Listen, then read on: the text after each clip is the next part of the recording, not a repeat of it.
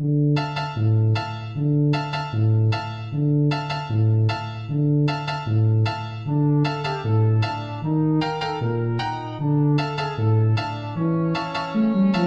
morning and welcome to a brand new episode of the Silmarillion Film Project. I'm your co-host Dave Kale, and I am joined as always by the Tolkien professor Corey Olson and my son Wally in the background, who you probably just heard walk by. Sadly, we are not joined this morning. We are once again missing the Tolkien maven Trish Lambert, which is, as always, a huge loss. But we will have to soldier on because we have important things to discuss, like the waning of the light of the trees. That's right. And some fun, or the blooming, some more fun action. Depending on your point of view. Yeah. That's true. And some more fun action in Beleriand, some more adventures, and then of course there is the ongoing Amros controversy. So, Yes. How are you this morning, Corey? I am excellent and so ready to address the Amros controversy. I'm great. I'm excited to be back. For those, of course, who are following with us live, it's been a long gap. I was away and couldn't really reschedule on either side, so it's been 4 weeks since our last session. Which means, as usual, I've forgotten almost everything that we talked about before, but I vaguely remember Amros, so we'll talk about that. Before we start, a couple quick announcements. I got a bunch of things to discuss here today, but two announcements I want to emphasize, both event-related. One is London Moot. This is our next regional event, and just, to sort of make sure that people are understanding the whole idea of our regional moot. Sometimes when I've heard people talk about it, it's... we've been doing Myth Moot for a long time. It's our fifth one. It's a long time as far as we're concerned. Myth Moot has been a really big event, and I know that lots of people, who follow the podcast or, who have been involved with Signum and Mythgard have heard me talk about Myth Moot on many occasions, over the years. And so I think that a lot of people sort of have the... as I've been talking about, doing moots all over the place and all of the growth of our regional moot program, which is super exciting, and I'm absolutely loving everything that's been happening with that. But I've gotten the impression that a lot of people are sort of thinking like it's like Myth Moot is, we're taking Myth Moot on the road and doing it all over the place. That's not really actually the case. Myth Moot is a major thing. Myth Moot is a 4-day conference. Our regional events are 1-day conferences. The whole point of the regional events is to give people an opportunity to come to a gathering where you can hang out with awesome, like-minded people. I look forward to a chance to meet as many of you as I can when I go around to these regional events. Because I know not everybody can travel to Myth Moot. Myth Moot is one event. We can only have it in one place, right? And we have chosen for it location which is as about as central as we can make it, which is the Mid-Atlantic area near Washington D.C. It's pretty much equidistant from almost everything on the eastern side of the Mississippi, and it's not convenient for people from California, but it's no less convenient for them than it is for the people in Europe. So we can only make it in one place, and that's the best we could do as far as locating it is concerned. But we know that not everybody can come out, and not everybody can afford to come. It's a bigger deal. It costs more because it's a full 4-day event. You're getting, events and meals for 4 full days. So for people who either can't afford to go or people who can't get themselves out physically to the location, we want to be able to come to you. We want to be able to at least give you a chance to sort of get together with other people in your area, for us to get a chance to meet you. So the regional events are really wonderful opportunities for that way, and it's why we keep them as inexpensive as we possibly can. Most of them are $30 or less for the registration fee for the day-long event. So yeah, those are really wonderful. But of course, it's not the same thing as Myth Moot, and of course, Myth Moot is our 4-day thing. It's a good deal more than 4 times as awesome as the regional events. But what is the Corey? Yeah. Is there a qualitative difference apart from sort of length? Well, Yeah. I mean, so for one thing, we have usually at our regional events where we're not able to like bring in a lot of like big special guests. I mean, I come, but apart from me, there's usually not like a major speaker or something. Sometimes we can bring in somebody that we have a relationship with who lives nearby or something like that. But most of the time we can't. So that's one thing. So like for instance, at Mythmoot this year, John Garth, author of Tolkien and the Great War, is coming. Douglas Anderson, the editor of the Annotated Hobbit, is coming. Mark Ockrand, the guy who invented the Klingon language, is coming to give Klingon language lessons. Stuff like that. We don't have the opportunity to do that kind of thing at regional events. And in addition, I would just say there's so much more opportunity for a wider variety of activities when you're there for 4 days. It's not just for the 1 day events, we pretty much kind of get together and like have give papers, have discussions. It's just fun to get together and talk about this stuff with fun like-minded people for a day. But of course we do more than just sit around and talk at Mythmoot. We're able to do we're doing in addition to that, like our masquerade ball and poetry competitions, and even just the opportunity to sit around and we have sometimes like we have artists and musicians and even again just the opportunity, since everyone's there for several days, to sit around the fire pits out in the courtyard and talk until 2:00 in the morning. It's just a totally different kind of atmosphere and situation. So anyway, Mythmoot is a different world, and I definitely encourage people to make it out to Mythmoot if you possibly can. But the regional events, I'm excited because it's going to enable us to be able to connect with so many more people, because I know that a lot of people can't come to Mythmoot, and it was one of the things that motivated me to do the regional moots. Was every year, when I announce Mythmoot and talk about it, hearing from all the people on Twitter and in our live broadcasts and stuff who are saying things like, "Oh man, I wish I could come, but I just can't." We're delighted to sort of create other opportunities for that. But anyway, so we have both are coming up. So we have Mythmoot itself approaching in June. The deadline, though, for the call for papers is on March 15th.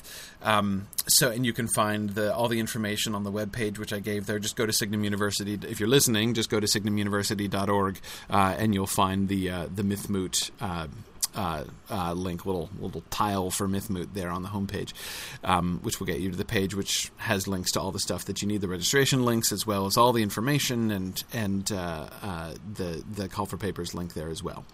And London Moot on April 28th, especially for those of you over in Europe who are, not able to get over here, which I totally understand.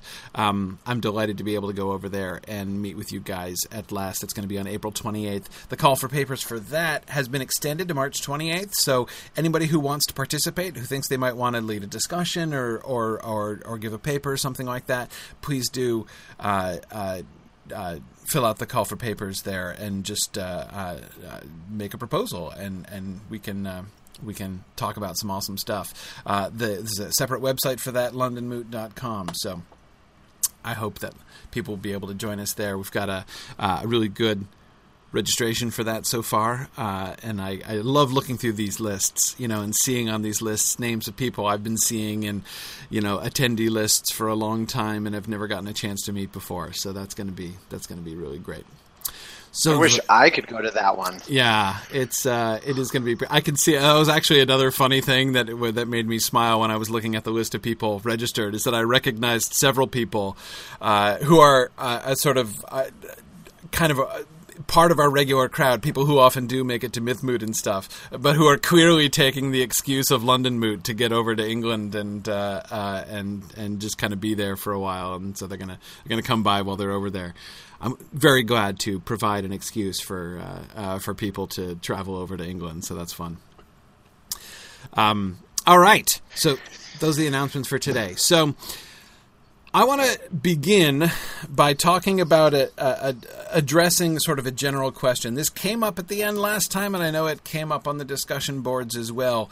The Amros situation. So let's talk about the Amros situation. First, and you guys can help me to remember the situation to make sure I'm not screwing anything up. The problem that we were facing, and this, we were discussing this in our last session, was Amrod is dead, right? So we've killed off Amrod at the burning of the ships, and we were doing that in following a potential storyline that Tolkien suggested in one of his later writings, but which of course didn't make the published Silmarillion.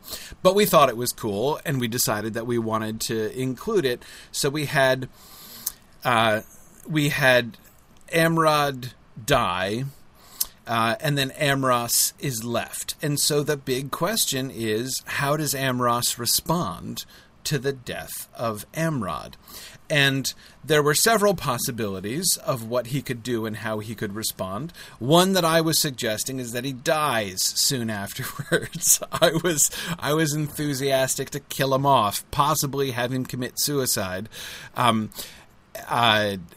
which reading, which storyline I'm still prepared to defend, though I gather it's unpopular from the discussion boards. And we've got now two people threatening Twitter wars in the comments here. But anyway, so we're going to talk about Amros. But before we actually talk about the Amros situation in particular, I wanted to kind of back up from that a second. Because one of the things that sort of, I don't know if it's fair to say it surprised me, but which I was sort of a little bit taken aback by, were the responses that I was initially getting last time about like why change the story. And I found this puzzling, mostly, in the case of Amros, I found it puzzling, because it's not like he's necessary. I mean, it's mentioned that he's there, like we're told that he dies, at the third kinslaying, at the battle at the Havens, down in Valar, when Elwing is lost. So we're told he dies there.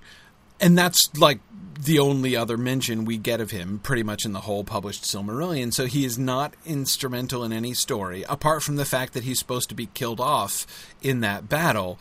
He literally does nothing, has not one single line of dialogue in the entire published Silmarillion. So I was kind of surprised that people were like attached to that storyline. I'm like, what's to be attached to? He doesn't even do anything.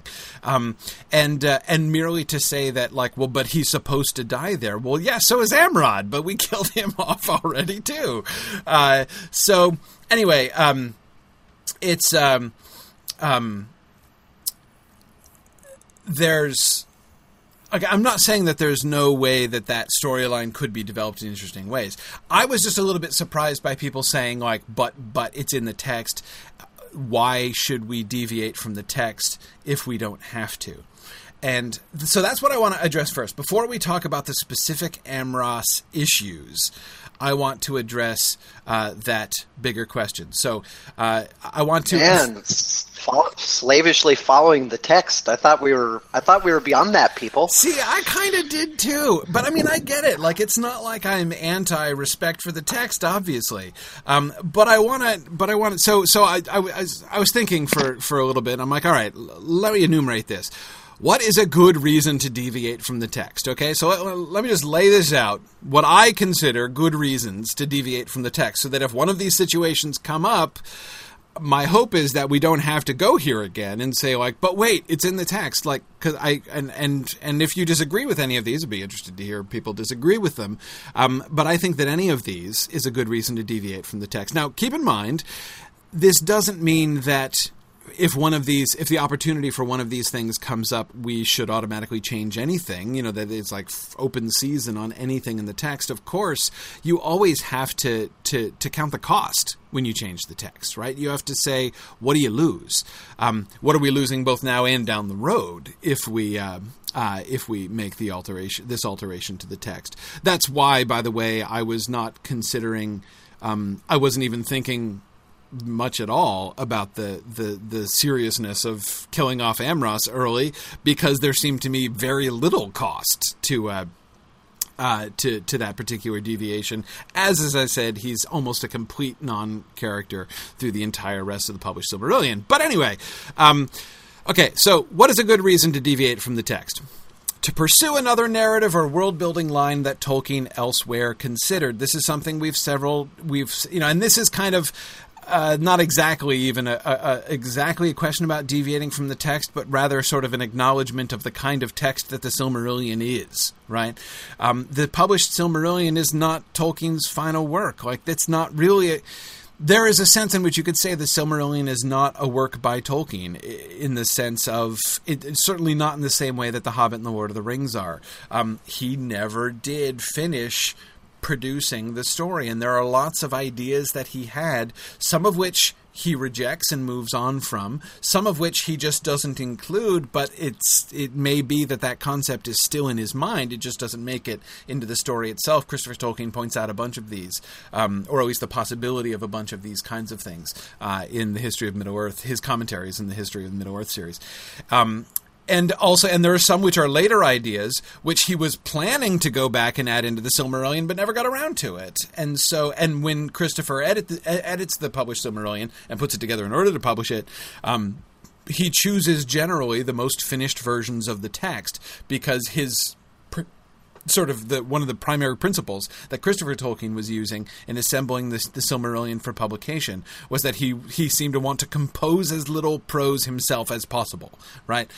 So if there were a situation where you have a story from the Silmarillion tradition, which Tolkien wrote in its entirety in an early stage and was planning to make major changes to down the road, but never actually wrote the prose for that, Christopher tends to use the earlier version that Tolkien actually wrote. Like, he goes with the actually told story by Tolkien and includes that in the published Silmarillion. But that doesn't mean that it even represents Tolkien's, not even his final thoughts. It might not even be his second to final thoughts. I mean, he might have changed his mind 2 or 3 times since he wrote that original version, which Christopher included into the published Silmarillion. So, anyway, Tony,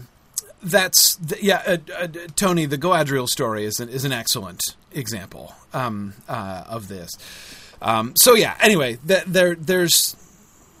So one of the things that we like to do, and we have done already many times in our adaptation, is to go through not only the published text, but to be looking at things like the Book of Lost Tales and the earlier versions of the story. Are there any elements from that we really like that we would like to include? And we've already done that in several ways.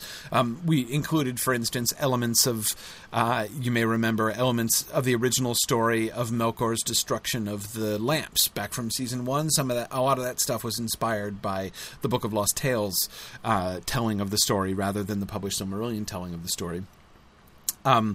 And of course, the death of Amrod is one of the biggest examples of that we've had yet, where we've taken one of his later ideas that he never went and added back into the Silmarillion, and we decided that we want to run with it. So we're killing off Amrod at the burning of the ships. So that is one obvious reason, and as I said, this is barely even a question about deviating from the text. It's just a question of what text we're dealing with, but that's why I wanted to start with that one. Second reason, to create or improve consistency in the overall narrative. One of the things that we always have to remember when we're talking about adapting the Silmarillion is that we're adapting it essentially in 2 different ways at once. We are, of course, talking about adapting it from a print medium to a visual medium on film. And, we've talked about that on many occasions, and that often comes up. But that's not even what I'm talking about here. There's another way in which we are adapting the story, and that is we're changing the kind of narrative that it is, and it's easy to kind of overlook that at times. I think that is, the Silmarillion it's not a novel, right? It's not giving us like or at least only very occasionally is it giving us the kind of character development, sort of following the the lives and developments of the thoughts of characters and the sort of the down close to the ground stories over time that you would get if it were like a novel version. So, for instance, to give some examples of the kinds of changes that I'm talking about here, one of the classic examples is this character must have been at that event according to the logic of the plot that the Silmarillion tells, but of course he's never mentioned, and we don't know.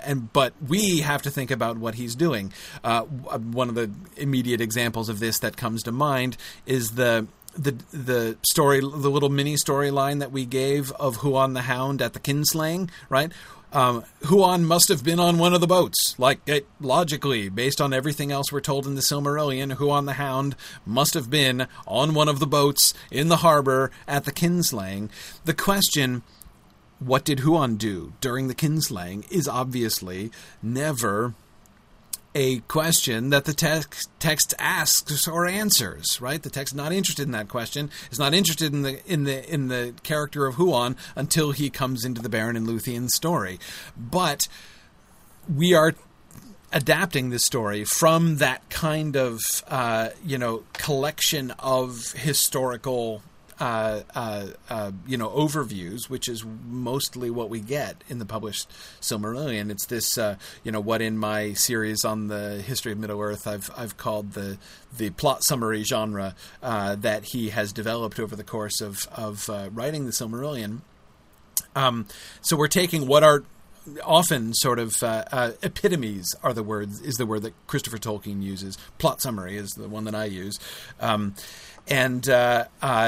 We're taking those and we're trying to, turn them into, narratives where we're like close to the characters, and we're trying to build a consistent story in which these characters and stories develop all together over time. So, anyway, those are those, and there are also some other larger issues, right?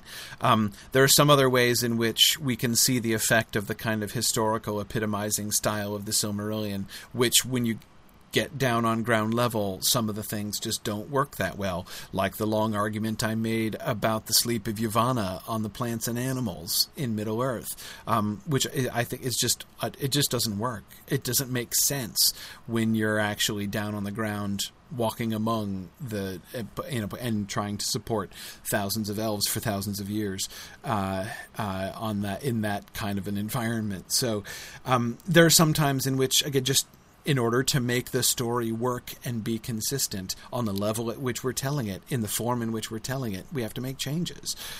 Third reason, to better suit the story to the medium of visual storytelling, as I already alluded. This is that second level of adaptation, right? And there have been some times when we have made changes, like, for instance, the change we just talked about making with not seeing the lights of the burning, Fingolfin not being able to see the lights of the burning from where they are, because if we have the lights of the burning showing up on the horizon, it's going to make it's going to make the sea look really, really narrow, like it's just a couple miles away, and it's therefore going to give the impression that they should be able to cross the Helcaraxa in about 2 or 3 hours, right?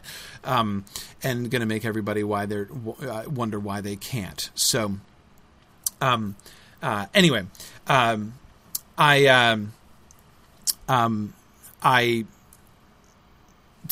obviously there are some times when we have to think about the adaptation to the medium of visual storytelling to follow the logical results of an earlier event or a character's development. And this is a really tricky one, right? And this is where we get into what I was talking about before about counting the cost of some of the other changes that we make. And this is, by the way, something that Tolkien himself was very willing to do. Many of these other changes, these later ideas that he had, which are not represented in his earlier writings and therefore in large part not represented in the published Silmarillion, they would have necessitated massive changes to the narrative, changes which he was apparently willing to make. I mean, we see Tolkien, when you read the History of Middle-earth series, we see Tolkien in his later life willing to get rid of the entire flat Earth concept, have the sun and moon be in the sky from like as the Valar are descending into Arda for the first time. He's willing to have Galadriel and Celeborn meet in Valinor and sail across separately, and I mean, there are lots of things that he's willing to change, which would have required vast change, would have had vast implications for the entirety of his story that he was either entertaining or actively planning, but never followed through on. And this is what's more very much Tolkien's method. He talks about this in his letters, like the rationale behind, the original rationale behind his stories is not, the way he talks about it is not as like a craftsman who is trying to shape the narrative, but rather somebody who is saying, what would this character, trying to discover what actually happened next, right? I'm thinking, for instance, about the letter where he talks about what happens at the Cracks of Doom and, Gollum's actions and the Gollum's taking of the ring and falling into the Cracks of Doom. When he explained that, he's like, he did that not because he was trying to make a point. I mean, it does make a point, and it works and shows some really important themes and ideas. But Tolkien was explaining in his letters, he didn't write that scene because he had some really important themes and ideas that he was trying to get across. He wrote that scene that way because, as he said, that's what Gollum would do. That's, it's what must happen when you having established what he's established about those characters, about the circumstances, and then you put them in those circumstances. This is the thing that happened next. It's how he wrote. It's how he conceived. So anyway, Tony, I agree. Tony Mead is saying from the History of Middle-earth series, it seems like it's always plot first. That is the overall outline, like what is the event that's supposed to occur. Plot first, then character, then world building, then themes. That seems... And all of those are things, I would add, that he's just sort of discovering as he goes along, right? As he often talks about it. Anyway, the point that I'm making here is that we need to be willing to do the same thing, right? And this, of course, is where we're going to go to next with the Emros question, because the Emros question is exactly this question, right? What are the logical results of the earlier event, or of the character's development? Having killed off Amrod, having decided that we're going to have Amrod die at the burning of the ships, we have to follow that through. We can't just have Emros carry on. It's going to affect him. How's it going to affect him? And we need to make sure that we're thinking about that. And my fifth reason is to make something awesome happen. There will be times when I think, it's worth it. When it's worth it for us to do something which has no warrant in the text. Now, I'm reluctant to to make changes of a positive kind. That is to change something to remove something that's actually in the text. There will be times I will advocate for this because I think it would be really awesome in the story that we're telling. But I am more likely to say, let's add something that's not alluded to at all in the text, because it would be awesome for us to do that. So, for instance, again, a recent example of that is our sort of semi-eucatastrophic or nearly eucatastrophic intervention of the Ents in the battle with the Green Elves and Orcs, right? There's no warrant in the text for that kind of thing, but it's, on the one hand, sort of like point 2, right, to create or improve consistency. We have already established that Treebeard and the Ents are really close with the Green Elves, so it's like a kind of thing that would happen and that certainly Treebeard would want to do.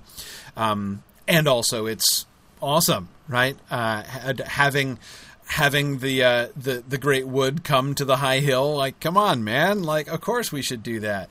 And the ways in which we can do sort of another very Tolkienian thing, which is to create these sort of repeating patterns, right? To have the Ents' arrival at the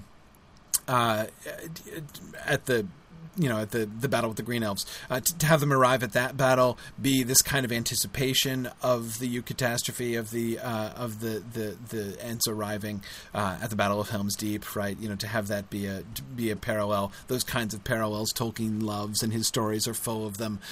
So I love to create those kinds of parallels because again, it seems like even if we're doing a thing, telling an episode that Tolkien didn't tell. I want to do that in order to try to do a kind of thing that Tolkien would do, right? So, anyway, those are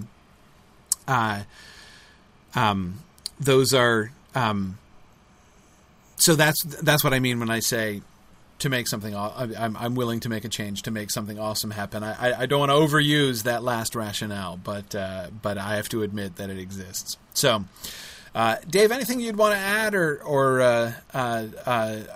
alter or argue with in this list?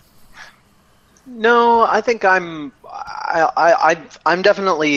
definitely share this line of thinking and reasoning. Like you're at least as far as I'm concerned, you're preaching to the choir. I wonder if we should address. Should we discuss the specifics of the Amros case? Because several of the folks are articulating concerns about the Amros deviation in the logic of the logic of the story and that kind of stuff, which I think if you go back to the other points really fast, I think the only really valid, well, okay, I guess I'm inclined to agree with the general ethos of like, let's not deviate willy-nilly, like let's not make wanton change, right? You'll notice not included in this list is to provide the modern moviegoer with what they really want, right? You don't see anything on there that's like to facilitate a snazzy CGI effect. Right, exactly. Yeah. Or romantic encounter. Exactly. To give us an excuse for like a scantily clad female or something like that. Yeah, exactly. Yeah. Right. No. Right. Or to and I think that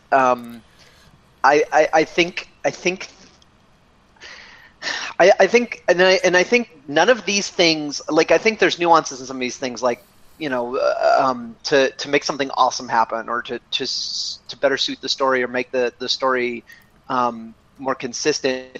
I don't think there's sort of a caricature or straw man version of these, which is to basically sacrifice a character to make to in service to some particular plot point that has to happen because it has to happen, and something has to happen to somebody, so I guess we'll do it to this guy, and it's more expedient that way. I don't think any of these things are advocating for that. So I'm sympathetic to the general ethos of like, let's keep the gravity of the, and when I say gravity, I don't mean the seriousness. I mean like the sort of the metaphor for the physical force, the gravity of the story. Like let's keep the story, the text at the center. But let's not slavishly follow it. Like I'm against sort of a, we can only change things if we have an incredibly good reason to, because because it just can't work. Because I don't know. I mean, come on, folks. We've been doing this for how many seasons now? Like we've changed so many things, and we've been fine with it. And the fact is, like at the bottom line, so. People have heard me say this for many years now, ever since, Dave, we were doing Riddles in the Dark. When you're looking at an adaptation, you have to understand that it is its own story. Like, you can't just judge it based on the text. You can, of course, interrogate its relationship to the text and think about that and decide whether you like it or not, like what it did with the story or not. But you have to first understand it on its own grounds. It is its own story. And then we think about how that story that the film is telling is related to the story of the book, and how interestingly it does make that connection. The corollary to this, from the other end, right, from the filmmaking standpoint, is that our first allegiance is to our story, not to the book. Right? Our first allegiance has to be to the story that we are telling. That's where adjectives like slavish become relevant, right? If what you're trying to do is just project the book up onto the screen, it's going to stink. I mean, every adaptation that has done that is pretty much stunk. You have to think about your own story first. And obviously, you never forget the text, and you always are thinking about the relation. We're trying to bind our story as closely to the text as we can, but that's not the same thing as saying we're just following the text. No, we're following our story. Our story is moving along in parallel to the text, very close parallel in many places, but less so in others. And that's not only okay; that's absolutely necessary in order for us to actually be telling a good story. Yeah. Yep. Yeah. So yeah, I'm inclined to agree. But I guess people based on the forum discussions and the summary in our Google Doc and the questions rolling in on the GoToWebinar interface, people clearly feel like they have legitimate objections to the Which Amros is totally change. cool. I'm absolutely happy to discuss the Amros story on its own ground. I just wanted to I felt that this needed to be addressed in a kind of an objective way, because I feel that there is, and I totally understand and respect that kind of twitch, that sort of impulse which says like, wait, we're deviating from the text, wait. And I get that, and I respect that, and I think it's good to be sort of cautious about that. But I don't want us to get caught up on arguments about that general. I mean, like, I want us all to kind of be able to agree in principle on these things. If you don't, by the way, please post on it. I'd be happy to hear objections, either to any item here, or if there's something that I've left out, or sort of a philosophy I'm not considering, or whatever. But if we could kind of agree on this, that would help us not to be able to have the but why are we changing the text argument every time? Let's not focus on that. Let's just focus on the actual changes themselves. It would be cool. Okay. Now let's talk about Amros. Okay, so these are thoughts and comments drawn from, and there's a lot of discussion on the discussion board, and not everything is represented here. But here are thoughts about Amros. The general consensus was that people don't want to kill him off. So let me just read through these things, and then we can kind of talk about. There's some general ideas that I want to talk about here. Okay, so his grief and despair can shape his story for the rest of this season, but we can resolve that to an extent with the rescue of Maedhros in season 4. Okay, so this is to say, yes, he's going to be in despair, but we don't want to leave him in despair, right? We want to move him forward from that. I mean, okay, I can see how that could happen. So what would we do? The proposal, moving forward, he can be the voice of the oath and the reminder of the doom of Mandos. Not a cheery guy and not overly happy with his family, but no more dysfunctional or angry than Turgon, who suffered a similar loss this season and blames the same event for it, the ship burning. Okay, I'm very resistant to the parallel between Amros and Turgon. I don't think their situations are very similar at all, actually. I mean, you can say that the ship burning is responsible for both of them, and it's kind of true. But the ship burning is the cause of death. The ship burning of the ships is what is on Amrod's death certificate. Okay, whereas Turgon's wife dies as an indirect result, but there are a whole bunch of choices that happen between there and then that lead to the burning of the ships. Doesn't force them to cross the Helcaraxa. They chose to cross the Helcaraxa, right? And anyway, so I disagree that Turgon and Amros are in anything like the same situation. I mean, okay, in the sense that they're both bereaved, but I think the situations are so different that I would not parallel them very closely myself. His staunch opposition to Curufin can help keep Maedhros in power until after the 5th battle. I am definitely willing to listen to arguments about Amros being part of the... we've already kind of... Last time we were really kind of raising up Maedhros and Curufin as the sort of centers of power in the post-Feanor world of the Feanorians, right? And having Amros play a significant role in the sort of politics of the Feanorians, I agree, would be a reason to keep him, if we can have a role for him that makes sense. The shift to despair after the failure of the Union of Maedhros leads to the future kinslaying. So Amros's despair. So Amros is going to despair again, or anew, or differently, after the Nirnaeth Arnoediad. I mean, given that's hardly forced, right? I mean, there's lots of reasons for despair after the Nirnaeth Arnoediad, yeah. Okay. In East Beleriand, he can play a peripheral role in the stories of the trade with the dwarves, the discovery of men, and the decision of the Edain to move west.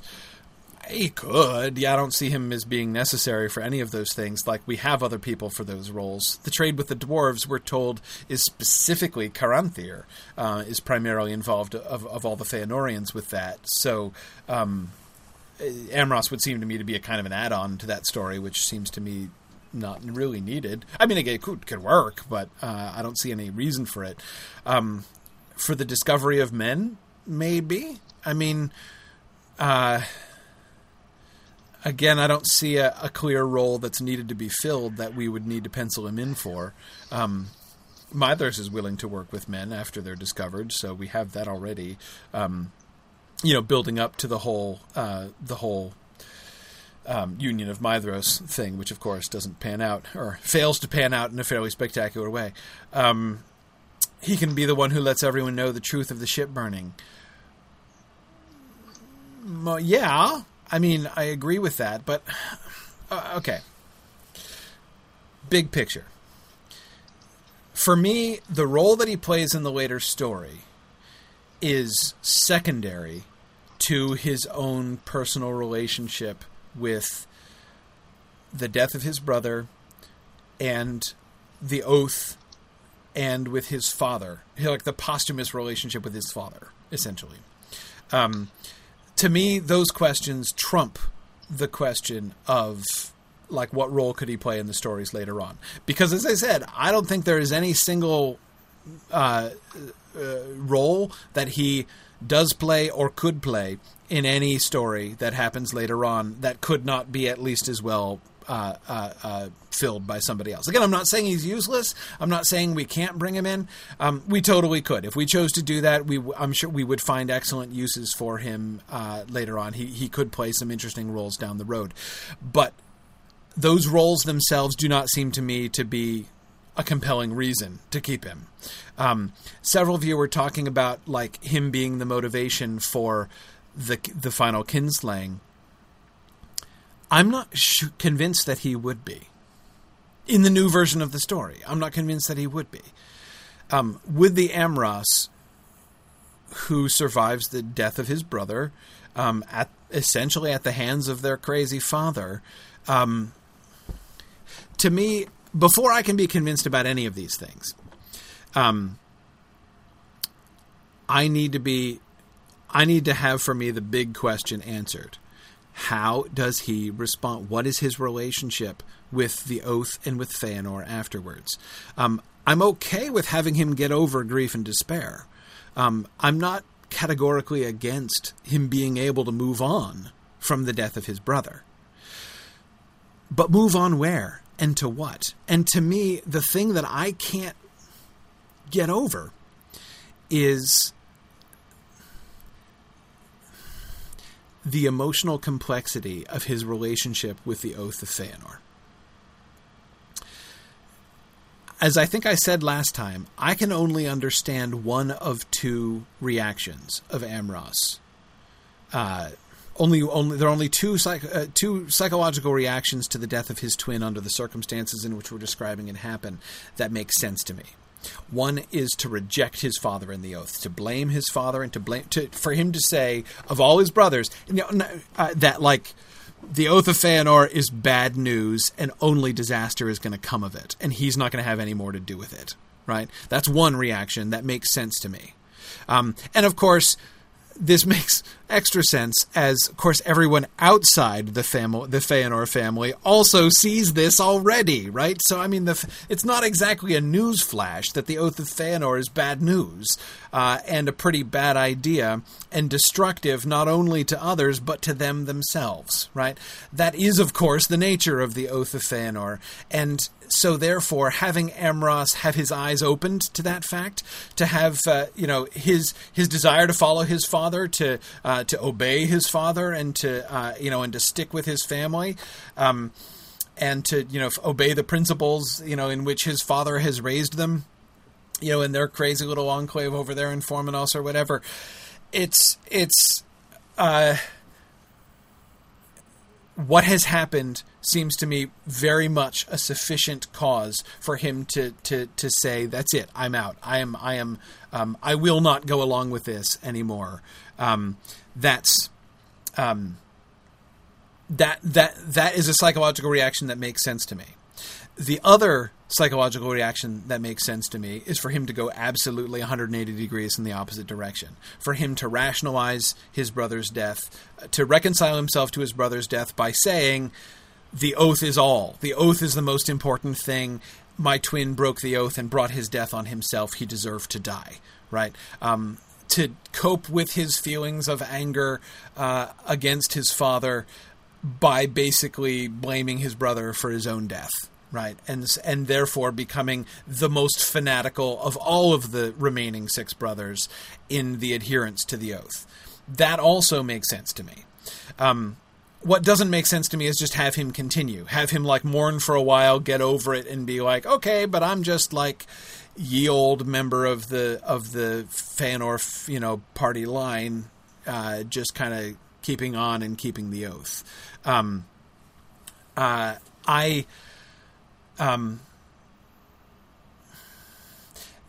My rationale for wanting to kill him off is to point to the hopelessness of the oath, right? That what Amros sees sooner than all the rest of them, right, is basically what Maglor is trying to convince Maedhros of at the very end when they go to take the Silmarils from the victorious camp of the armies of the West. Right, that one way or another, whether they fulfill their oath or don't fulfill their oath, right? The darkness is going to be their doom. So they will do less harm in the breaking of the oath, right? I think, So Marie, that he's bound by the oath, it is exactly like that. Of the 2 stories, of the 2 psychological reactions that I was describing, right? Either he rebels, desires to rebel against the oath, or, talks himself around essentially to being a fanatical proponent of the oath. In either case, he's bound by the oath still. He took it. He took the oath, right? So in that first case, that's what led me to the suicide option. Right? Because he wants to rebel against it. He wants to distance himself from it, but he can't escape it. He's bound by it. Right? And the sort of his awareness of the hopelessness of the situation. So I'm okay if we want to make him live with that.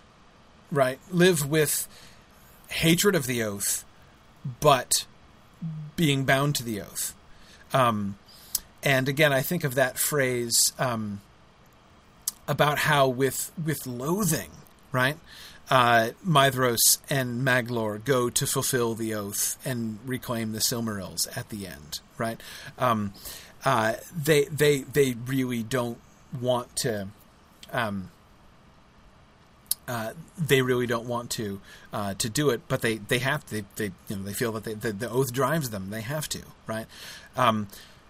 If Amros ever does anything to fulfill the oath, right, to try to regain the Silmarils, he should be doing it with, I would say, with way more loathing even than Maedhros and Maglor. I mean, he should be the king of loathing as far as the fulfillment of the oath is concerned. And Marie, yes, you're right. suicide would bring on the eternal darkness consequence. But that's the point, is that, again, as Maglor perceives at the end, anything they do is going to bring on the eternal darkness consequence. They doomed themselves to the eternal darkness when they swore the oath. The only question is, how many people are going to bring down with them on the way, right? So this is why I can't reconcile how he is going to be the mover of the third kinslaying. Why? Why would this Emros, with this relationship with the oath, again, unless he becomes like Plan B, unless he becomes the fanatical, mindless, I just want to kill everything, and like this sort of nihilistic killer who is just like brainlessly dedicated to the oath because he doesn't want to confront his own grief and his own guilt. Again, that could work. It's, to me, not as interesting as the other story, but that could work. That Amros I could see being the one to be like, yeah, let's go and kill the refugees at the at the havens. But the first Amros, Plan A Amros, at least my own personal Plan A Amros, the one who really, really wishes that he could just rebel and be done with the whole thing, who wants to fulfill the oath less than any other of the Sons of Fëanor, passionately wishes he could not fulfill the oath, but is driven to do so, he's not going to be the moving force behind the kinslaying. No way. How could he be? It doesn't make any sense to me. Sure, 3 more of his brothers died in Doriath, but so what? That's not the same thing. I mean, so seriously, so he hates the oath, right? Hates the oath and hates the fulfilling of it. So he follows he goes with his brothers into Doriath to attack Doriath because he feels that he has to. Does he want to do that? No, he doesn't want to do that. And he should be the one all the way leading up to that, being like, okay, everybody, this sucks. If we do this, it's going to be awful. We're going to be doing a horrible thing. We're going to be killing innocent people, and we're going to be heaping guilt upon guilt on ourselves. But we've got to fulfill the oath. So let's go do this. And inasmuch as his other brothers, like Celegorm and Curufin and Caranthir, are gung-ho about fulfilling the oath, and they're like, hey, we don't care if we kill the people. How is their deaths, the death of his brothers who are the worst of his brothers, the most pro-oath brothers, the ones that he would have to have been distancing himself and alienating himself from most throughout the course of their lives between the death of Amrod and that point, how is their deaths in Doriath going to change him suddenly into being like, now I see the oath is a great idea, and now I totally want to go and destroy the refugees in Balar? That doesn't make any sense to me at all. Hakan,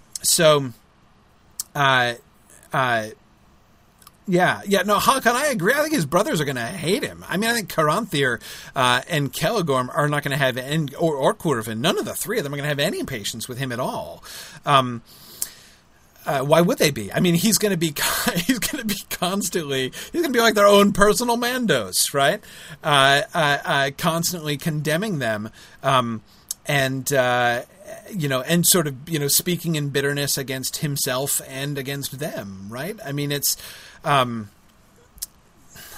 can't see how he wouldn't be that way. Again, unless we go the opposite extreme and put him at the forefront of the oath-fulfilling brothers and make him, more bloody-handed and bloody-minded even than Caranthir and Celegorm, which to me, we already have plenty of bloody-handed and bloody-minded Feanorians. We don't need another one.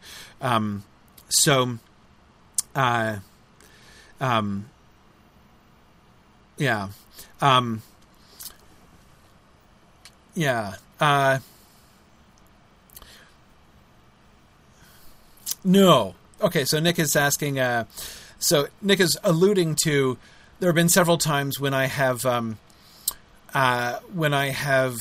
said something in the podcast about how, I don't think that this would look good visually at all. We can't do that. And I've had an appeal on Twitter from some of the visual artists to say, hey, give us a shot before you condemn it, right? I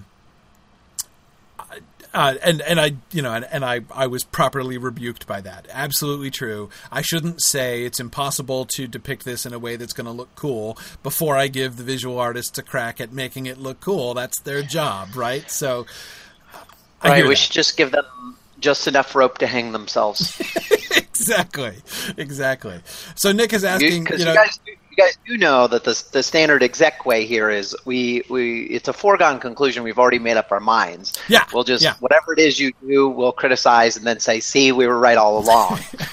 That's the fun thing about being in this job, right? That's what I was told. That's how I was convinced to take this job in the first place.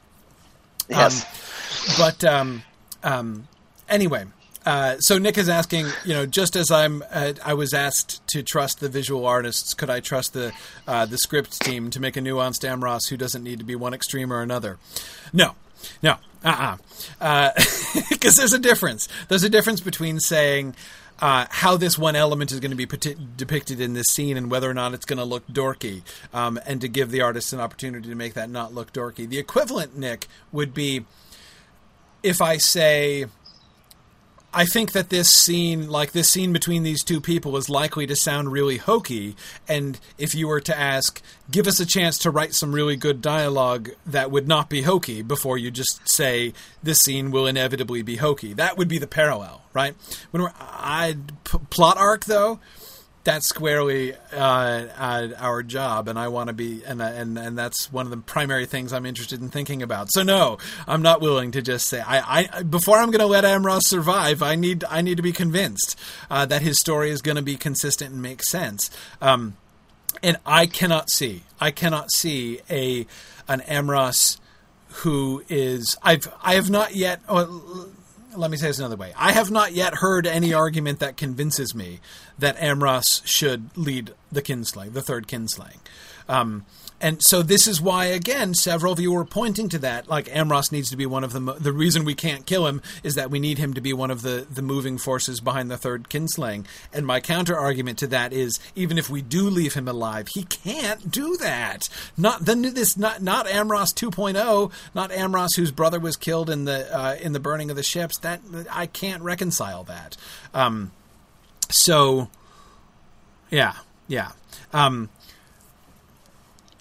Anyway, so I agree, Brianna. I don't want to just lightly add a suicide, because I agree. That's not something that I just want to toss out there. And I apologize if it seems like I am. The reason I was thinking about suicide, not personally, let me take that back. The reason I was thinking about Amros committing suicide is to point to the despair, like the hopelessness. That sense of that the oath is something they cannot escape, even if they want to, is something that I think the suicide of Amros could establish early on, right? And that, like Maedhros and Maglor in that final conversation before they raid the camp of the Army of the West, can be recalling, right? So Mike has asked, anyway, so I actually do think that there would be in that way some real utility to his death if he were to die here. And by the way, and by suicide, I don't necessarily mean he has to throw himself off a cliff or something like that. He could sort of throw his life away in battle or something, just like be especially reckless in his battle against Morgoth. It would make sense, for him to kind of channel his anger against his father into rage against Morgoth but be reckless in battle and die in one of the upcoming skirmishes. Like, I would be fine with that kind of thing. But okay, so but Mike asks a great follow-up question to the kinslaying thing. Who does, if he doesn't lead the third kinslaying, who does? Especially if he's not there, right? If I get my way, which looks decreasingly likely, that Amros dies early, and then the three bad guys, Caranthir, Curufin, and Celegorm, all die in Doriath, who then leads the third kinslaying? And my answer would be Maedhros. Again, that's like when we begin to see the oath closing in on them, right? It's the third kinslaying is like possibly the greatest tragedy of all of the kinslayings, right? It's Remember how when we were doing Kinslaying number 1 at the beginning of the season, one of the things that we were trying to do, which I thought was really good, and I'm really glad that we did it the way that we did, we were trying to set up the Kinslaying so that it could be kind of understandable from both sides, right? Not that Feanor's actions are justified, but we tried to create that so that it made a kind of sense from both sides, and so that people on both sides could both feel that they were in the right, and I like how we did that, and I think that that really works. And I think that a similar kind of thing, not exactly the same thing, but a similar kind of thing can happen in the second Kinslaying with the attack on Doriath, where both sides can sort of feel justified, feel like the other side are the bad guys, right? The third Kinslaying, not possible. There is no sense in which the refugees of Gondolin and Doriath who are living at the havens down in the Bay of Balar are the bad guys. Like, they're apart from the fact that they won't give up the Silmaril when it's asked, right? That's literally the only justification for attacking them and slaughtering them. So yeah.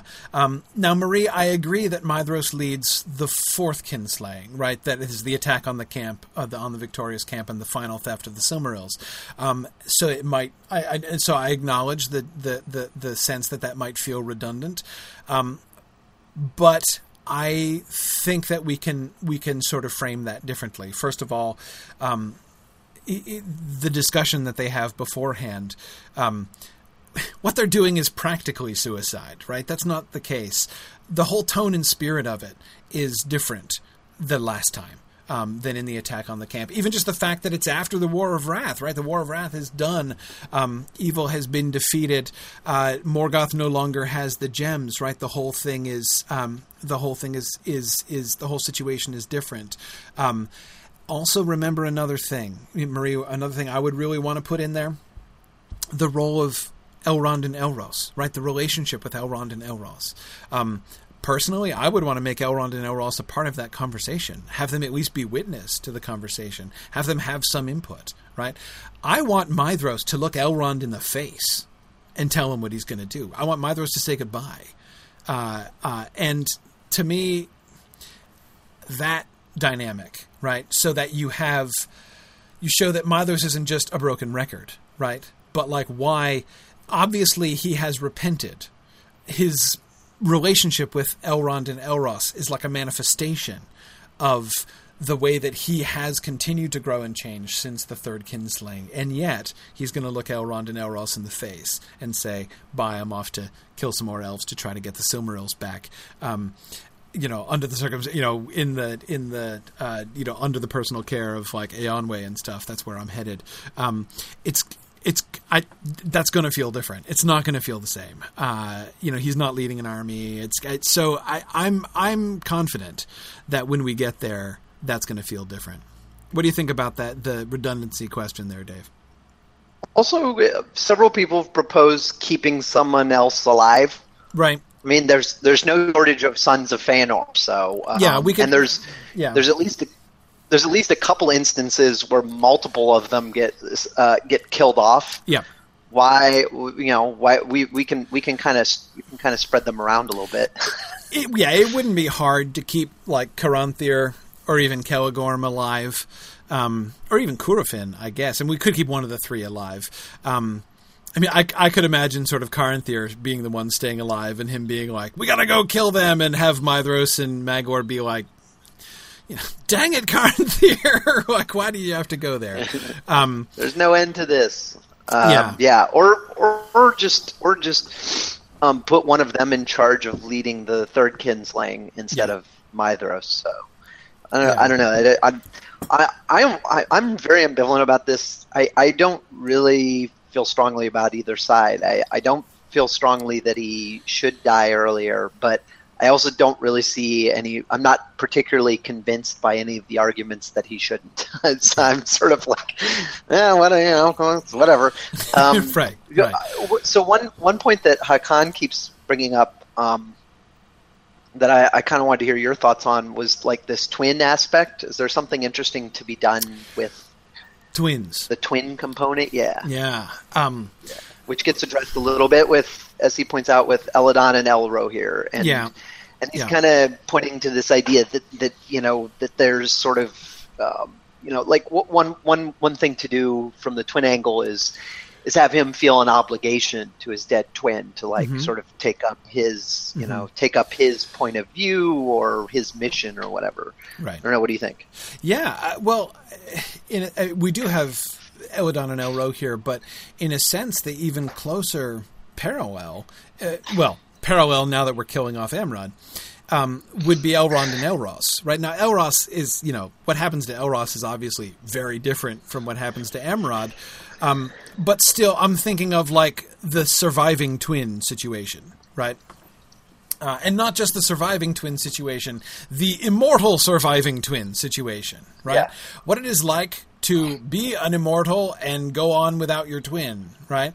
Now, again, the grief of Elrond and his relationship with what happened to his brother, obviously totally different from Amrod and Amros, but yet that's a parallel that we can kind of explore, right? To have the bereaved twin, and how do they deal with it, and how does it affect them? So, yeah. Right, Marie, exactly. The twin alone, and again, like to me, it's made more poignant by like twin alone forever, right? Not just like twin who's going to outlive his twin by a few decades, right? Twin who's going to outlive his twin by millennia, and has to really reconcile himself to a new world in which his twin, he's not connected with his twin, or at least won't be for thousands of years. Yeah. Because this is another thing. It kind of gets onto another really big question, like the question that we, like the big question that we talked about in the kinslaying with how do elves grieve over dead relatives, right? If they're immortal and they know that their dead relatives have just moved down the street to the halls of Mandos, how do they cope with bereavement? Sort of parallel to that, or like a corollary to that question is, what does moving on look like to an elf, right? Because they're different from humans, right? Remember the elvish tendency to want to keep everything the way that it is, right? To want to hold on to the things of the past, and not just in memory, right? But to continue living there. Although they live for a really long time, they don't change as much as humans do. And that's, I think, an interesting thing for us to think about. It's tempting for us to look at Amros and Amros's story as if he were human, right?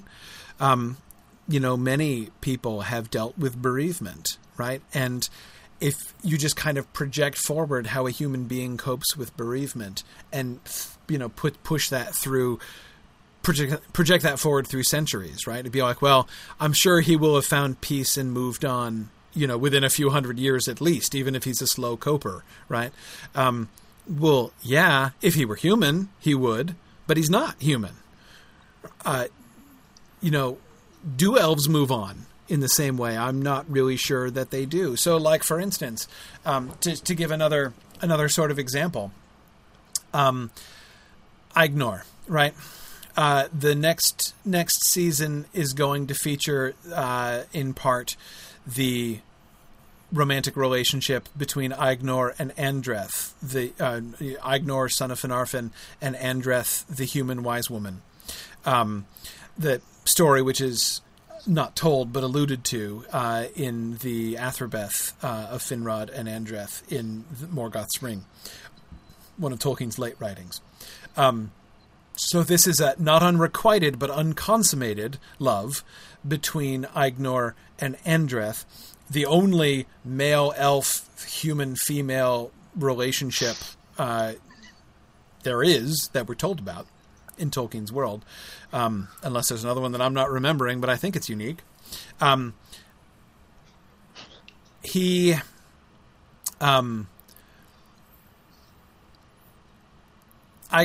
Now, Aegnor is going to actually predecease Andreth, right? But if that situation were different, right? If Aegnor lived, which he won't, but if he does, right? If he did, would he ever move on and marry somebody else? I don't think he does. I don't think he ever would. I think he would continue loving Andreth for the rest of his, however many millennia he went on to live. I don't believe that Ignor would ever just move on and learn to love somebody else eventually. Again, widows and widowers do that. Human widows and widowers do that. It's part of life. It happens, and it's no bad thing, right? But would an elf do that? I'm not convinced that they would.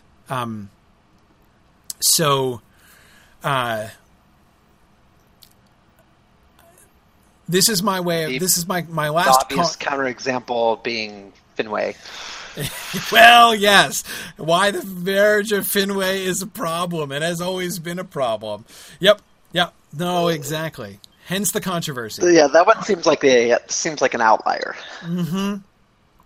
Outlier. And I don't know that we don't really have a good explanation for that, right? But I'm not sure it's relevant, right? Like the way that story happens, I don't know. I was gonna make the argument that I don't get a sort of, this is Finwë dealing with his grief constructively and moving on. One could argue that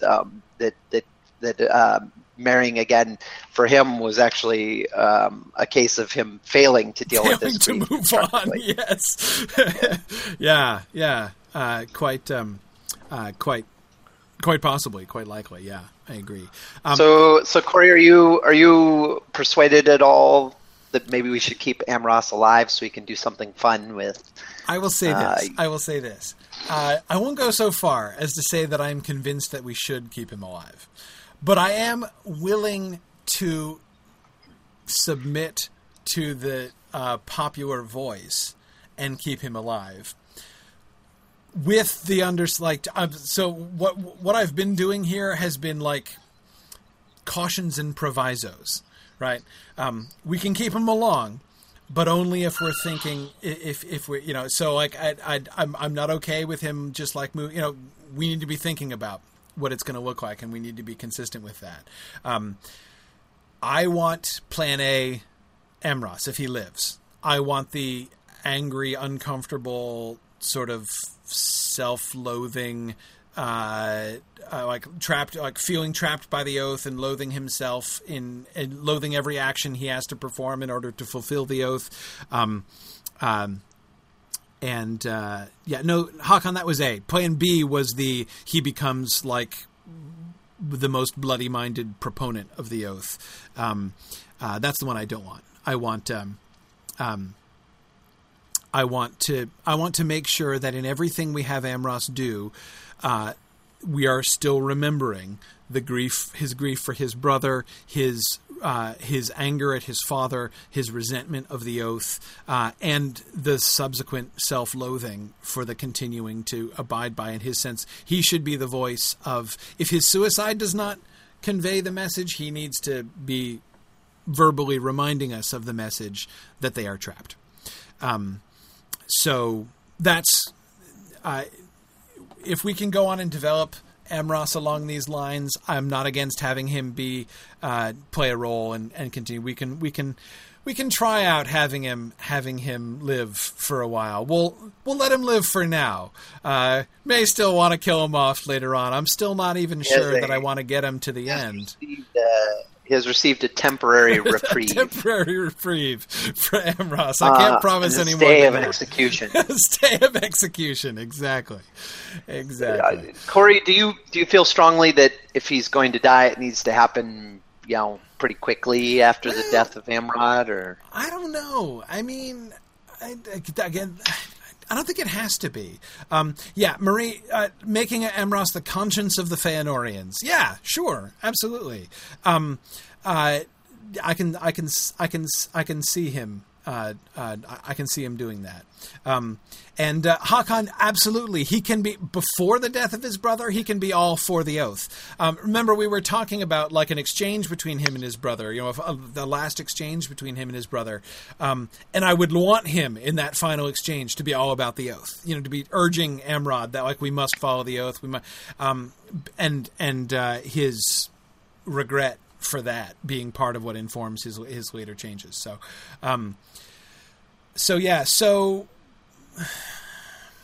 Okay. If he's not going to die here, when should he die? I'm not sure I want him to die at the Havens. Maybe. Maybe he could stand aside at the Havens and be killed. Like, let himself get killed. I could be cool, because remember, we're told that happens, right? We're told that many of the Feanorians stood aside or even turned and fought on the side of the refugees, right?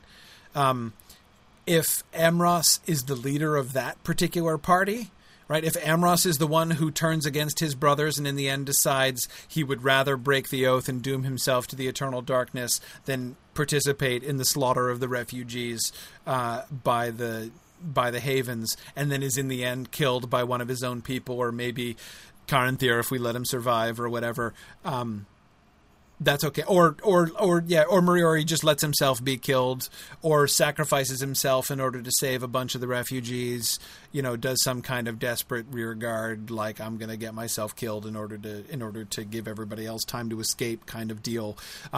Maybe he sacrifices himself and it's the death of Amros that enables Elwing to make it, to the cliff and jump into the sea or something like that. That would be a suitable fate for Amros. I would be okay with that. So that would give me a reason to want to keep him alive. But I'm telling you, I got to warn you, I think Amros is going to be inconvenient. Honestly, I really do. I think he's going to be inconvenient. Maybe he'll work out, but I think there are going to be times when he's going to be a little awkward. But we'll see. It's okay. But the good thing is, if he is ever awkward, I can remind you guys that it's your own fault. So that's good, because you wanted to keep him alive. Excellent. Okay. So, David, are you ready to move on from the very difficult Amros question? If we must. Concerning Amros. That really should be the title of the entire episode at this point. Okay. All right. Let's keep going, because we've got a couple other things of mild importance to discuss. Like the death of Feanor, for instance. Okay. So one of the really tricky things that I was asking about in my questions for last time, is that final vision that Feanor gets. So as Feanor he's mortally wounded, and we are, our outline makers have said they want to sort of stretch out the death scene of Feanor into this episode, which is fine. I'd still kind of rather kill off Feanor at the end of an episode, but it's cool. Like, if we want to put him in this episode, that's fine. But he has this vision. Right, he is visited with foreknowledge as he is facing death, and knows that the Noldor are never going to be able to win. Like, they will not be able to overcome Morgoth. And his response to that is to double down on the oath. Right. So, how do we handle the vision? As this is a classic example of how do we handle this in a visual medium. Yeah, this is kind of a dilemma, right? Because the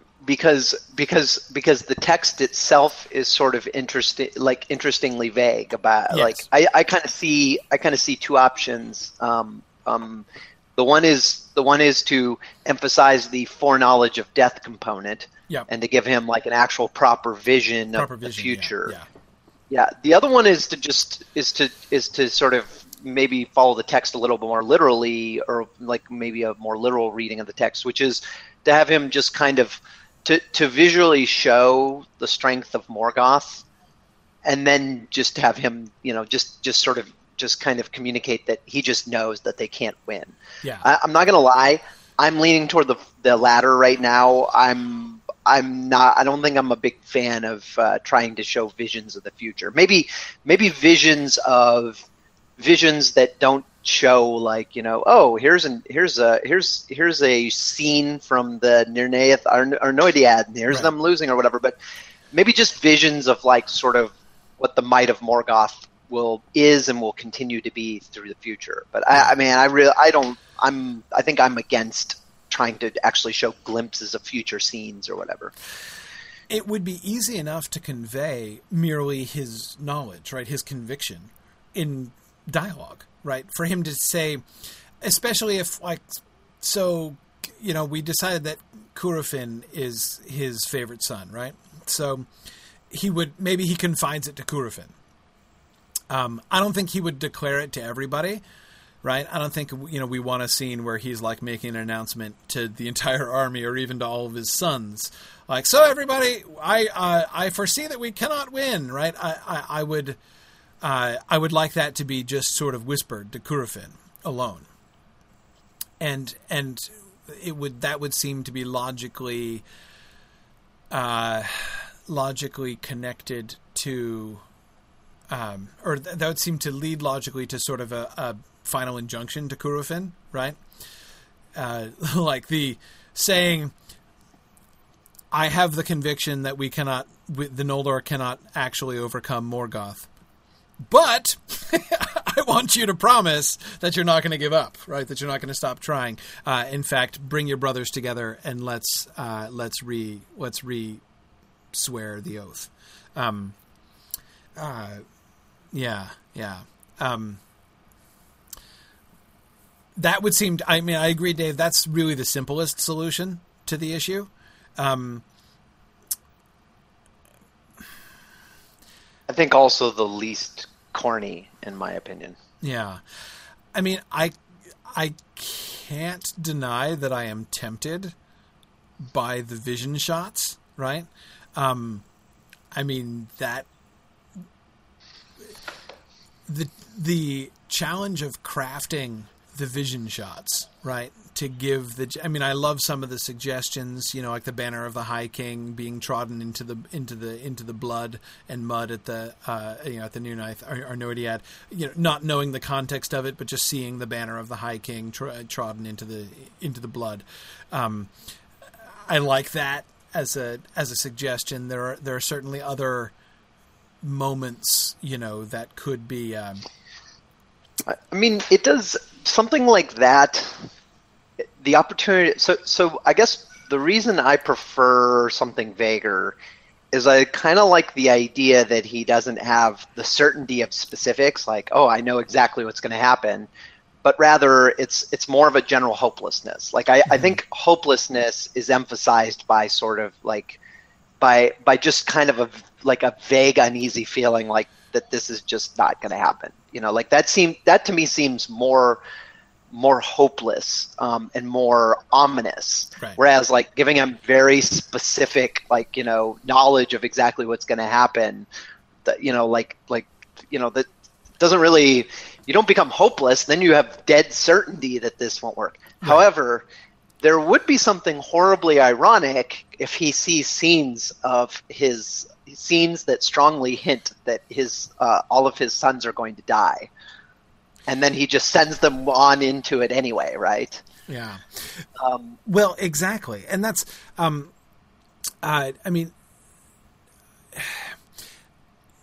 Nick, I absolutely see. In fact, I embrace the irony of Curufin being the biggest backer of the oath after this, right?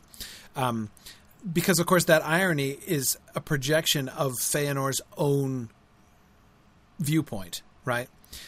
It's Feanor who is, A, seeing the helplessness of their situation, and B, doubling down on his sons going to pursue the situation which he just received the conviction was hopeless. Like that irony is there in Feanor's own perspective. So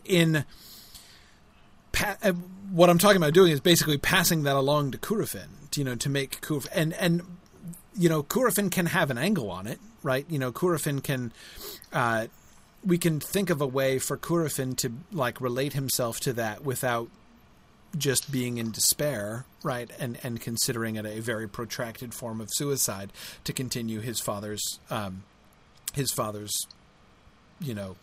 vendetta. Maybe what this leads Curufin to do. So what if, because Curufin's real clever, right?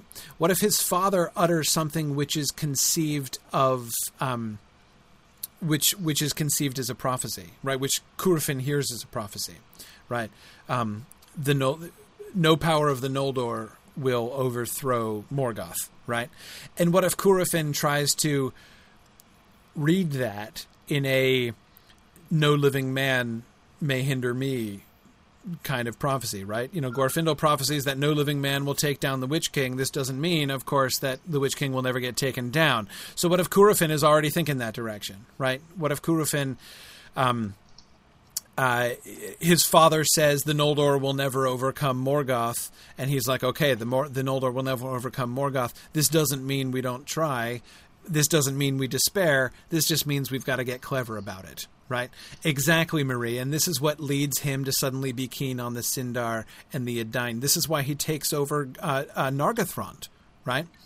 And is trying to manipulate things. And this is like, so remember Celegorm sees Luthien and he's like, whoa, she's really hot. Like, I really want her. And Curufin can see Luthien and be like, the plan, right?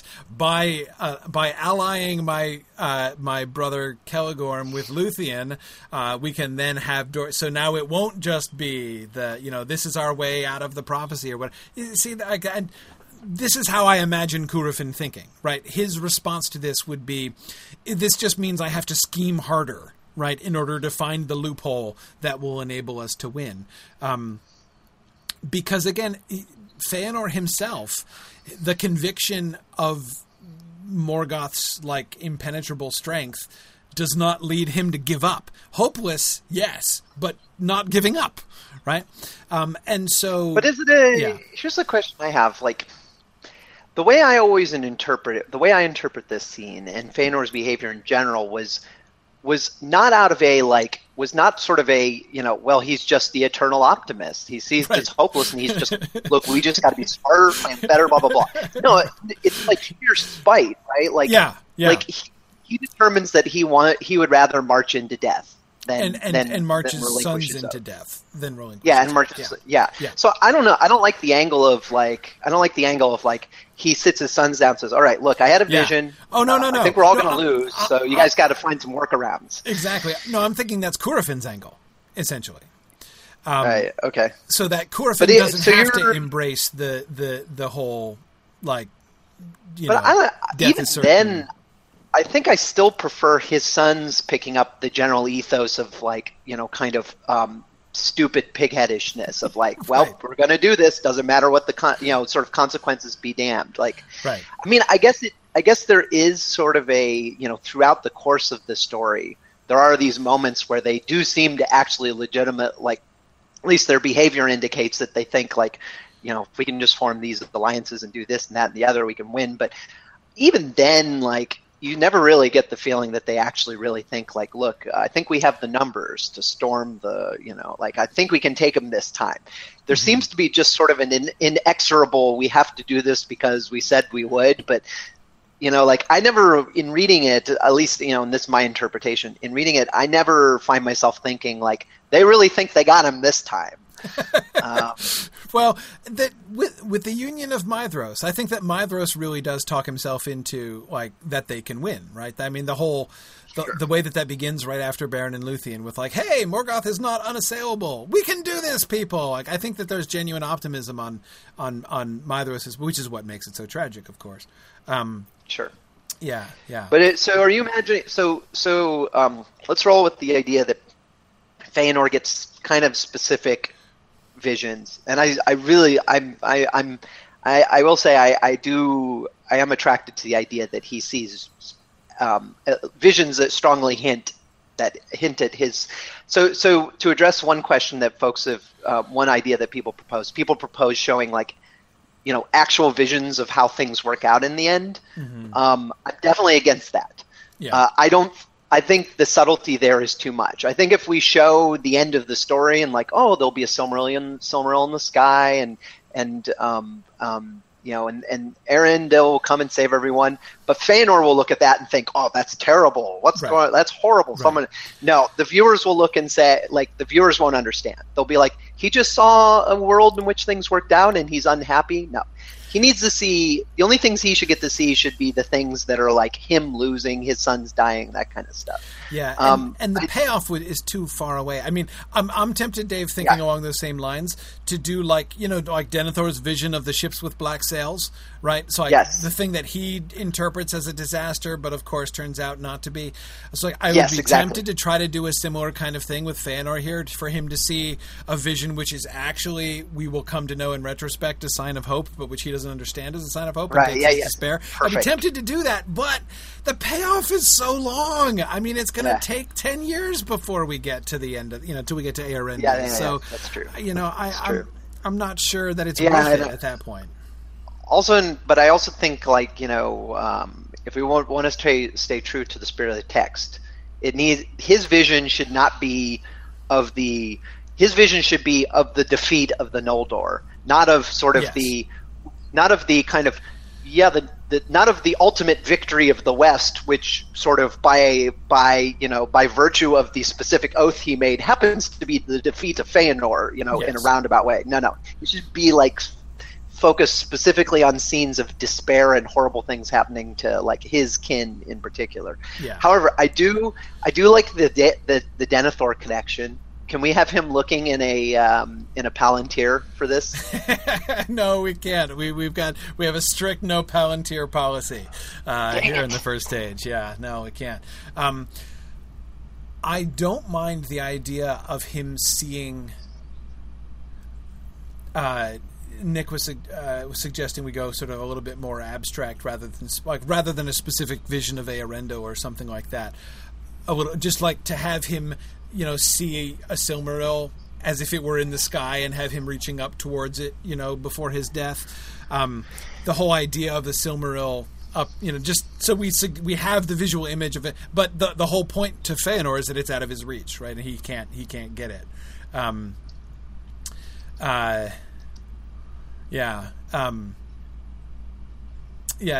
Nick is asking Dave if we can tell the viewers that everything is going to be terrible without telling them don't bother watching this because it's going to be horrible. My response to that is people keep watching Game of Thrones. They receive absolutely zero assurance that there will be a happy ending. In fact, to the extent they've received any information whatsoever about how that story will end, Martin repeatedly has said it's not going to be a happy ending. It's going to be bittersweet. Yeah. And the evidence we have thus far is if you become invested in anyone, they will die eventually. So I don't buy it. Right. Yeah. No, I agree. People don't need hope to go on. But but of course, the other thing to keep in mind is that this isn't even the end of an episode. Right. No, so it's not like this is going to be the final message of whether or not you go on or not. In this way, for that reason, having the death of Feanor near the beginning rather than the end of an episode is a good thing because we're not ending on that note even.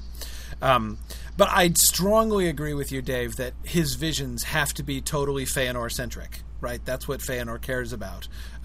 So the fact that his own quest for vengeance is going to fail, his own quest for vengeance and the quest that he's bequeathing to his sons is not going to pan out. That's what he's. I agree. I don't think he cares a bit about the fate of Middle Earth. Yeah. So I agree. Anyway, okay.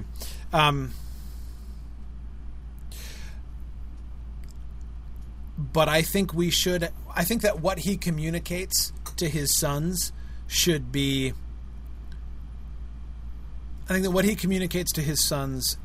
partial and unclear. He's dying, right? He's dying, and I don't think we need a hugely long, like drawn out Shakespearean death scene here. He's dying. He has his vision. He's able to say a few sentences, right? Which which maybe at the beginning he's whispering to Curufin, and then the other brothers come and hear his last words, which are probably like telling them to renew the oath. Maybe the last thing he hears is his son. He makes his sons repeat the oath, and he dies while they're repeating it. If he actually like expires when actually we could have him expire in the middle of of the oath at a dramatic moment in the middle of the oath, couldn't we? That'd be kind of cool, actually. But anyhow, that's fine. Does Amrod renew the oath aloud? I say no. I don't think Amros does, and because there's no point, right? It's not like he's free of it. He's already taken it, right? So I could imagine, like, Caranthir or somebody, or Kelegorm saying, like, Amros, why didn't you take the oath again? And him being like, whatever, there's no point. I already took the bloody oath once. There's no need to say it again. No, Nick, all of the brothers say it with Feanor. Like, his 7 sons leap forward and take the oath with their father in Tirion at the beginning. So they've all taken it. Yeah, Tony, I was also thinking of the moment when he says everlasting darkness is when he dies and his body collapses. Yeah. Oh, wait, did we decide that they didn't speak it before? Oh. Yeah, well, see, okay. When we discussed Tyrion, we said that. Yeah, well, we didn't have this whole Amros situation. Because if the oath is not yet binding on them, then that totally changes the whole situation with Amrod's death. That only really makes sense if they're already bound by the oath. So I think we have to make them, if we're going to do that stuff. The death of Amrod really changes that for me. I think they need to take it as well. Yeah. Yeah. I think yeah. Yeah. We thought it would be weird for them to already know the words. Yeah, well, they could repeat it after him, right? Yeah. No, yeah. That made sense at the time. I can vaguely remember what I was thinking at the time when we said that, but yeah, in the post Amrod and Amros world, I think we need to have them already be under it. Yeah. Does Feanor name an heir? No, I think he doesn't. But Maedhros sort of takes charge, and Curufin lets him, because Curufin is going to do that, and he's going to. But he's just going to scheme behind the scenes. He's not a take power kind of guy. He's a schemer, not a dictator. So he's not going to jump up and be an open rival to his brother. He's going to question and undermine and try to manipulate the things that his brothers do. But yeah, I think Maedhros is going to take command. Yeah. Okay. Making of the Sun and Moon. Plenty of time. Okay, so we're actually really moving at a good clip today. Absolutely. Yeah, this is efficiency compared to normal. Okay. So my question was about how we handle the sun and moon. We've got the flower and the fruit, and the flower of Telperion and the final fruit of Laurelin, and them being made into the celestial bodies. So the general sentiment was that we do want to preserve the last flower and last fruit, but we don't want to attempt to make the scale realistic. I agree that as like the light of them grows, we don't have to actually show a sphere that is growing to the size of the sun.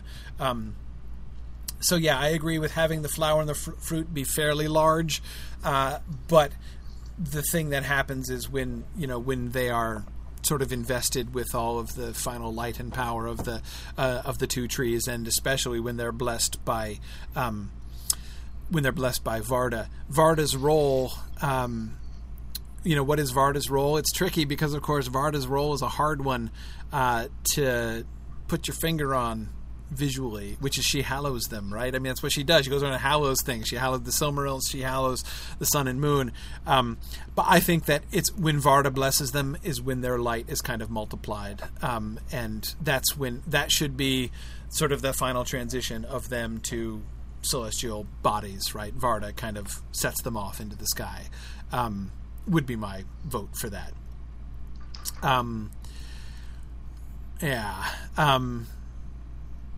Tony wants to voice his displeasure at the late sun and moon creation altogether. You have an ally in that, Tony. Yeah. I suppose he's going to complain about the flat Earth now too. Right. Exactly. Yeah. Yeah. No. You have an ally in that, Tony, in the late Tolkien, who also voiced his displeasure at the late sun and moon creation altogether. So, yep. I don't fully disagree with him, though I do disagree with his rationale, but whatever.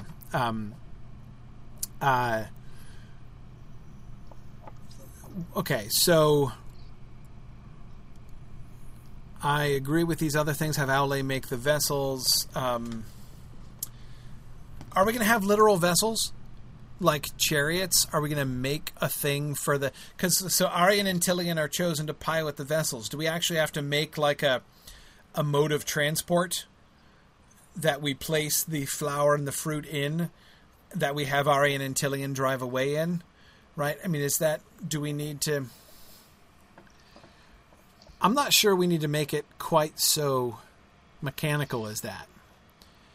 I'm thinking maybe what we do is we have the flower and the fruit, and what Aule does is make a thing, right? Make a casing, almost like a I'm thinking almost like a crystal casing, right, for them. Something which indicates like sort of preservation, because that's one of the points of it, right? Is to preserve the final fruit and the final flower. So it doesn't have to be a vehicle that Aryan and Tilion like hop into and drive, right? But rather, because then we have to start thinking about like the motive force by or whatever. But if it's just a thing that they hold and then they just go, I mean, they're spirits, right? They can do this. Like, have them visually, we could make it as simple as, you've got the flower, right? You've got the flower, and the flower is encased in Aule makes a special, case for the flower, right? Whatever we want to make that look like. And that thing is handed, it could be holdable, right? That thing is then handed to Tilion. And then Varda blesses it, and the light, grows and until we no longer see either the thing that Tilion is holding at first, nor Tilion himself. Both of them are sort of vanish in the glow of the silver light of the moon, and then it rises, and we see the moon in the sky. Like, I don't know. I think we could get away with something as simple as that. What do you think about that, Dave?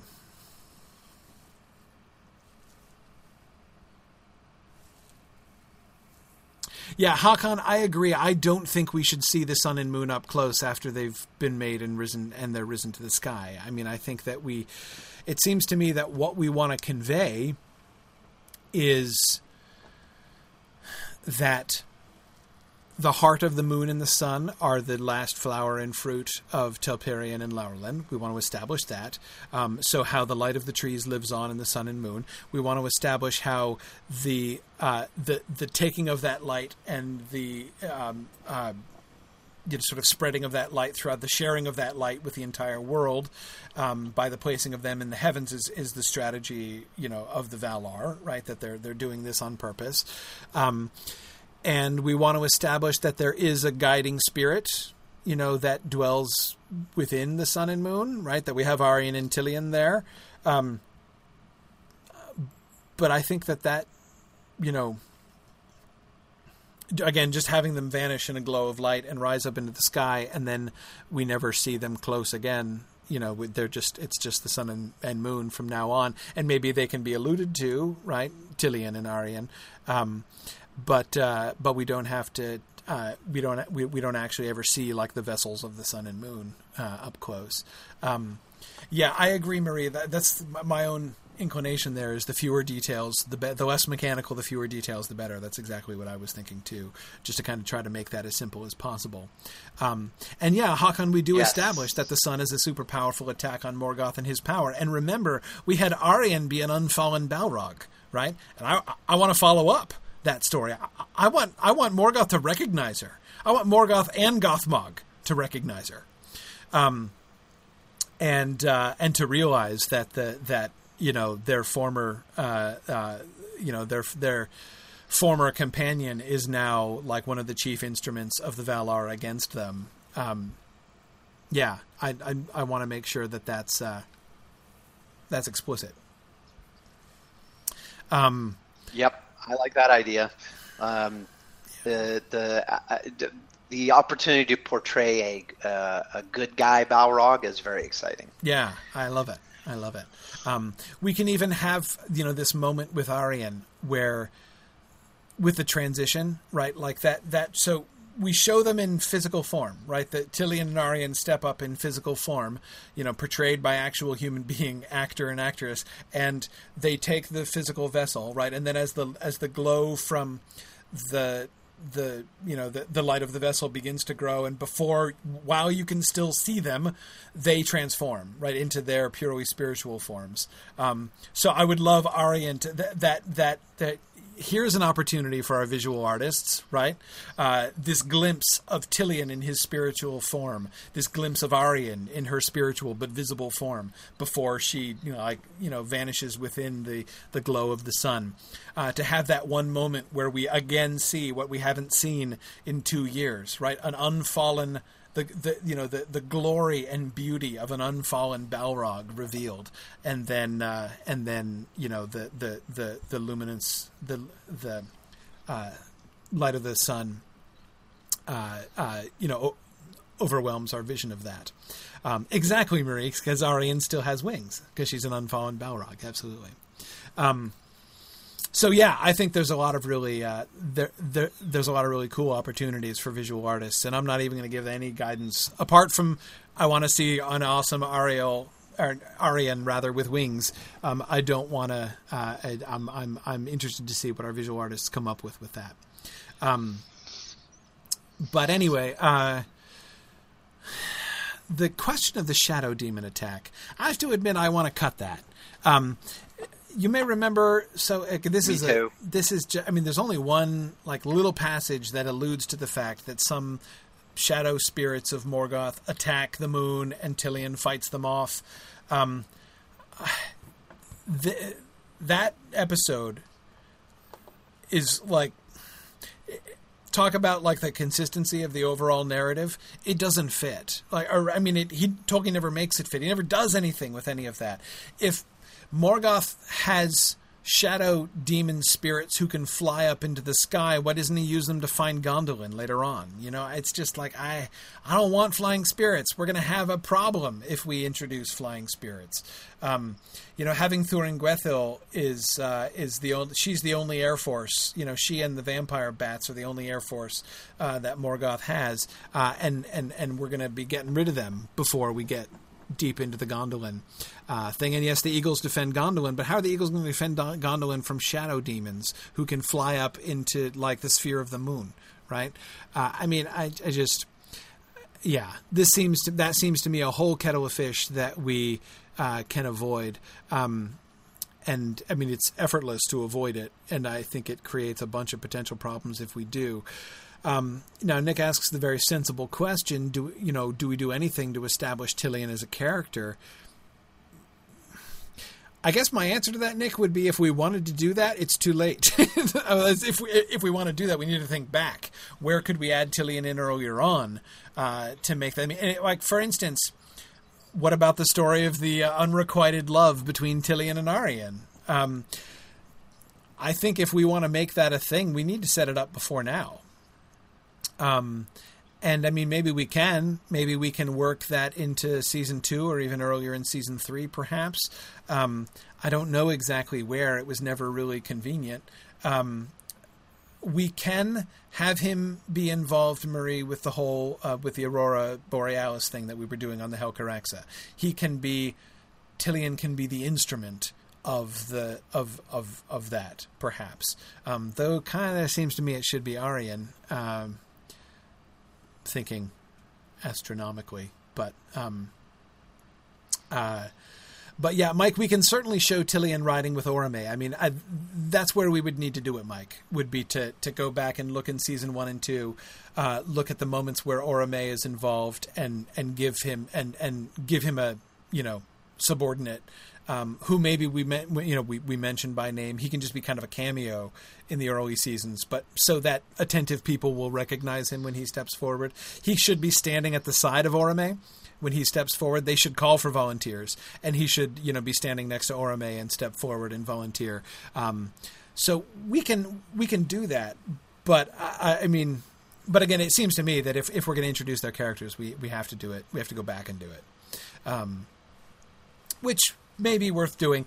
But at the same time, I'm not going to be broken up if we don't. I mean, we're not going to use them again. I mean, we're going to be using the sun and moon tolerably regularly throughout the rest of the show, but it's not like we're going to make Tillian and Arian characters who are going to really do much after this. I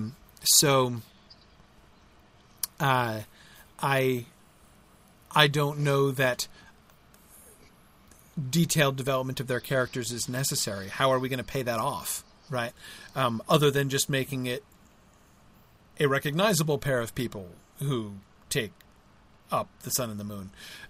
It just doesn't seem to me crucial. But absolutely, yeah, Nick, please go do some digging around in season 2. And if you can find some good places to bring in Arian and Tillian, I have no problems with that at all. All right. Retconning already. That's right. Hey, that's what it's all about, That's the good thing about doing this all at, before any of it airs, right? Because, we're not stuck with what we already did in season 1 and 2. So that's cool. Yeah. Ooh, Marielle Gage points out they could come in if we keep the Ungoliant sun and moon story. Ooh, that's an interesting suggestion, Marielle. Marielle, of course, is referring to the implication story never composed. Well, actually, it is kind of written in one place. That is in that one version of the Errantry poem. But anyway, where Ungoliant is scheming to trap the sun and moon in her webs and before she's killed by Eärendil. I am certainly... we talked about wanting to keep the adventures of Eärendil and all the opportunities we're going to have to do cool things with the adventures of Eärendil when we get there. So having him fight and kill Ungoliant, I'm open to putting that back in or keeping that in. And maybe Ungoliant could possibly threaten the sun and moon. I'm not convinced that we'll go all the way there, but you're right that you have indeed, Marielle, thought of a moment when they might be relevant again later on. So possibly, but that won't be for a long time, even if we do it. Okay. All right. We're doing a great job now. Okay. So we should remember that this is our last big scene with the Valar. They're going to have their council where they decide to do the hiding of Valinor. We're not going to show the hiding of Valinor yet. We'll show that in episode 13. But they decide to do the hiding of Valinor. I agree. I think that this council, this discussion among the Valar is going to be super important, not only because it is the last canonical such scene, right, until Eärendil gets there. So, we if we add any more meanwhile back in Valinor sequences later on, they're going to be additions, right? They're going to be new. So this is an important one. But of course, it's not just that it's the last, it's that they will be essentially talking about how they are going to be related to Middle-earth for the rest of the time, right? So the whole what are the Valar doing and what is their relationship with Middle-earth question is going to be discussed explicitly. So we're going to be setting up how we want our viewers to be receiving the future history of Middle-earth as we carry on through, and how they can be understanding the Valar to be involved. So I agree. I absolutely agree with the basic premise at the top of the page here. They should articulate their strategy and reasons for leaving Middle-earth to its own devices. Otherwise, they appear disinterested and do nothing, and we don't want that. I absolutely agree. So we can have... So they're like, what should we do? Somebody should say... I say we just leave the Noldor to their devices, right? They made their bed, let's let them lie in it. I'm thinking maybe Aule says that, right? But then somebody else jumps in and says, well, yeah, but dude, don't forget, it's not just the Noldor, right? We're also leaving not only the Sindar and the other, the others of the elves who didn't come across to Valinor in the first place, but we're also there's also the Edain, right? There's also the whole second children of Iluvatar. We should do something to save them, shouldn't we? It's not just about the Noldor. And then somebody, probably Manwë, maybe, or somebody should say, well, hang on, guys. Remember the last war we had with Morgoth? There was quite a bit of property damage.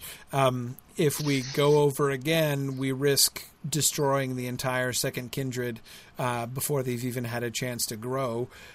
So we can't just do that right now. And then somebody else can say a sort of a milder version, not a milder version, but a more positive version of Aulë's initial angry comment, saying, yes, besides the Noldor have chosen, and it would not be right for us not to honor their freedom of choice, right? They have chosen what to do, and we need to honor that.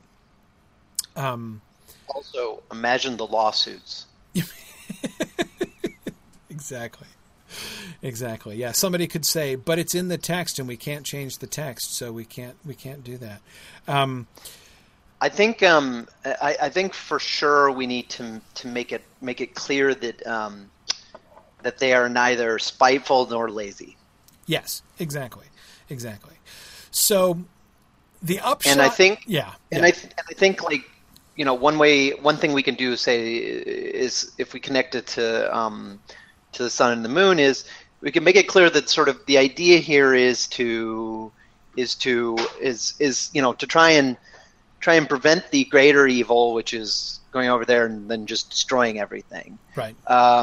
But also, emphasize this point about allowing the Noldor to have freedom and freedom of choice, and point out that that they're taking what actions they can to enable that and to give them at least a fighting chance. So things like the sun and the moon, it's Morgoth likes darkness. That's how he operates best. So let's at least shine some light on him and give the Noldor, a sign of hope, so they know that they haven't been abandoned. Yeah. I'm thinking the overall flow of the conversation goes like this. The first question that they're trying to decide on is, do we go over? Right. Do we go right now and defeat Morgoth and help them? Right, because Morgoth broke probation, right? He did all kinds of bad things. He destroyed the trees, right? They have every kind of, they were just chasing him. They were trying to recapture him when he was fleeing. So they know where he is now, right? He set himself up in Angband. So Tulkas, I would think, would be like, permission please to go over and kick Morgoth's butt and drag him back to Valinor, right?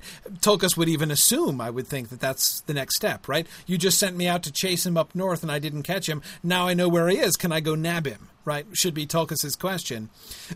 Mm-hmm. And anyway, so the first question is, do we go over there? And they're going to decide that question in the negative. No, we don't go over there, and we can have a lot of those debates that we were just talking about. No, it would destroy the place.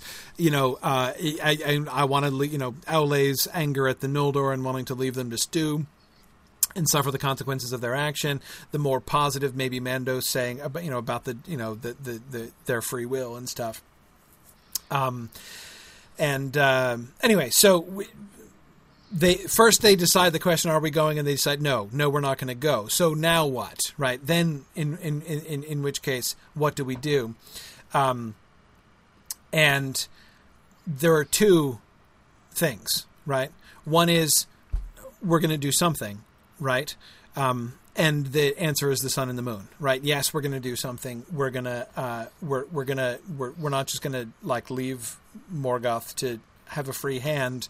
We're gonna change the game completely here, and we're gonna create the sun and moon. So okay, so they agree they're gonna create the sun and moon, and that will be a very, explicitly part of a very proactive way of them protecting Middle Earth from the evils of Morgoth, not preventing it, right? Not shutting him down completely.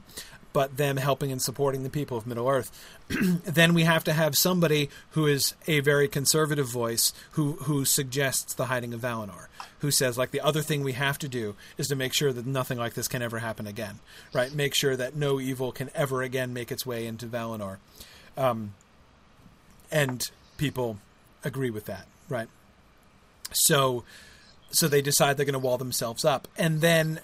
But then somebody should object to that, saying, wait, we can't just fort up and live behind our walls and like, yeah, okay, like sun and moon, that's cool. I'm not saying that doesn't accomplish anything, but we need to do more than that. We can't just close the door and turn our backs on Middle-earth. And I'm thinking, this is Ulmo, right? This is Ulmo's argument. And somebody can basically say to him, no, like, we can still be in, we can't go over there, but we can still be involved. And I imagine Ulmo saying something along the lines of, yeah, I intend to be, right? Try and stop me. I'm totally going to, right?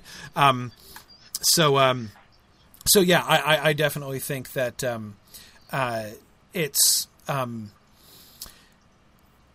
it ends with Ulmo's declared intention to continue influencing events, to continue taking a hand in what's going on over, even though he can't participate directly, even though he can't fight against Morgoth, he can still take part in events. And I think we could even, leave with some implication that he's not going to be alone in that. Others can agree with him. We can even just show by like the nodding of other heads around the table that, around the circle, that there are others who are planning to do the same thing that he is, and to take a hand. And that then sets us up for suggesting the intervention of the Valar in events of non-Ulmo Valar in the events to come.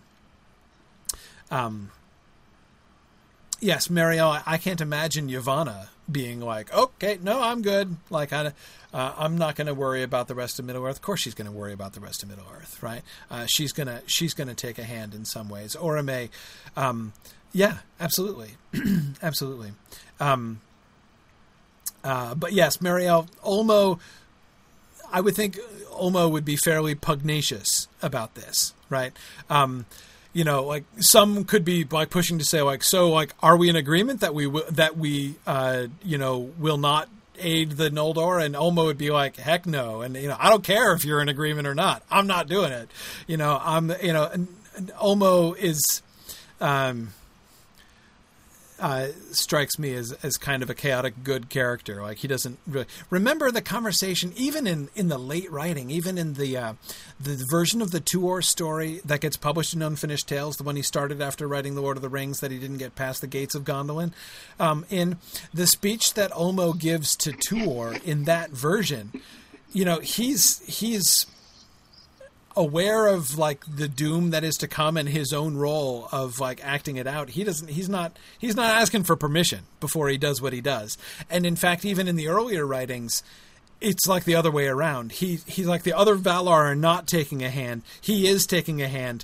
And so the message that he gives to Tuor in the early version for Tuor to deliver to Turgon is almost is saying to Turgon, if you go out into battle against Morgoth, I will deliver the rest of the Valar. I will go back to Valinor, and I will get the rest of the Valar to join me in helping you against Morgoth, right? So if you do this, I will promise to assist you, not only myself, but I'm going to deliver everybody else. But he wasn't sent as an emissary of the rest of them. He's a free agent, and he was just like, leave the rest of them to me. I'll bring them, right? So yeah, I think he's. I would even be comfortable having Ulmo walk out. He doesn't have to storm out. Like it doesn't have to end on a really bad note or anything. But just to have Ulmo make it clear, y'all can make whatever decisions you want. I'm going to do what I'm going to do, and I fully intend to take a role in what's going on in Middle-earth, and I'm not going to leave them behind. And again, to have the implication that he's certainly not alone in that. Yeah. Corey, I have a quick question. How do we reconcile the reluctance to intervene now because of the destruction that might cause to Middle Earth, and the way that might endanger the children with the future decision to go to war in the War of Wrath. In some sense, the War of Wrath justifies the decision, because you can point and say, "See, yep, destroyed Balerion." Yes. We're right, but nonetheless, what is it that really, I don't think this is really answered in the text. It's not.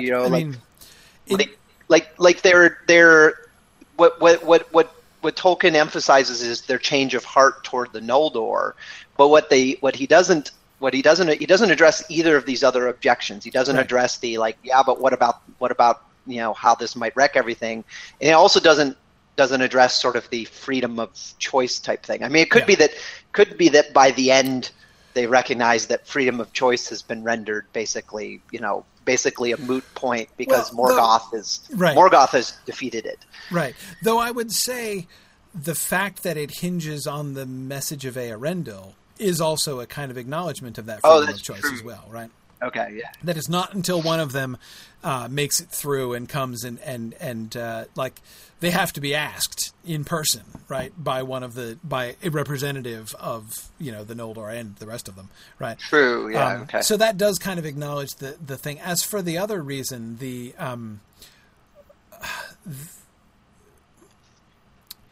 I guess that the main, you're right that the text doesn't address it exactly, but the thing that I would say, how I would explain it, is the time is not ripe for it yet. Yes, the War of Wrath does destroy a continent, so, there you go. It does justify the earlier thing. And there are several ways in which you can understand the not ripeness of the time, right? The unripeness of the time. On the one hand, again, there's the concern about the Edain. The Edain are still relatively early in their careers, right, in their existence. So there's a greater chance that a continent-wide cataclysm might end up doing away with the entire race of the Edain, since there aren't that many of them yet at this point, and we want to allow them to sort of spread around a little bit. But more importantly, I think it's not really practical like that really at all. It's just like that they know they have this sense that the time is not right. This is not how the music goes, right? This still needs to play out. Before we went over and made war on Morgoth. And I think this, this can be Manwë's judgment in the end, right? He can say, before we went and made war on Morgoth, now we can't do that again, or we shouldn't do that again, or the time has not come for us to do that again. I'm thinking that the line from Elrond in the Council of Elrond is floating through my mind. Now is the hour of the Shire folk, right? Manwë saying now is the hour of the firstborn. This is their story. They have chosen. They have set themselves on this path, and they need to. We need to allow their story to play out. It's not. It is not for us to just. If we were to break in and circumvent events. Then, we would be like Melkor trying to drown out the music, right? This is how this theme of the music is going, and we need to let it play out. The time, it's not time. The moment in the music has not come, but it has later on, and so they will recognize that. I think they should talk about that explicitly when they're talking over the Eärendil situation after he comes, right? Manwë can say, after they hear from Eärendil, now is the time. The time has come, right? Now that Eärendil's arrival is the signal that we've been waiting for. We should, now is the time for us to move. It wasn't right before. So it's hard because I know that answer is not a super satisfying answer to people, right? Just to be like, I think there's also a kind of mundane, pragmatic explanation too, which is, if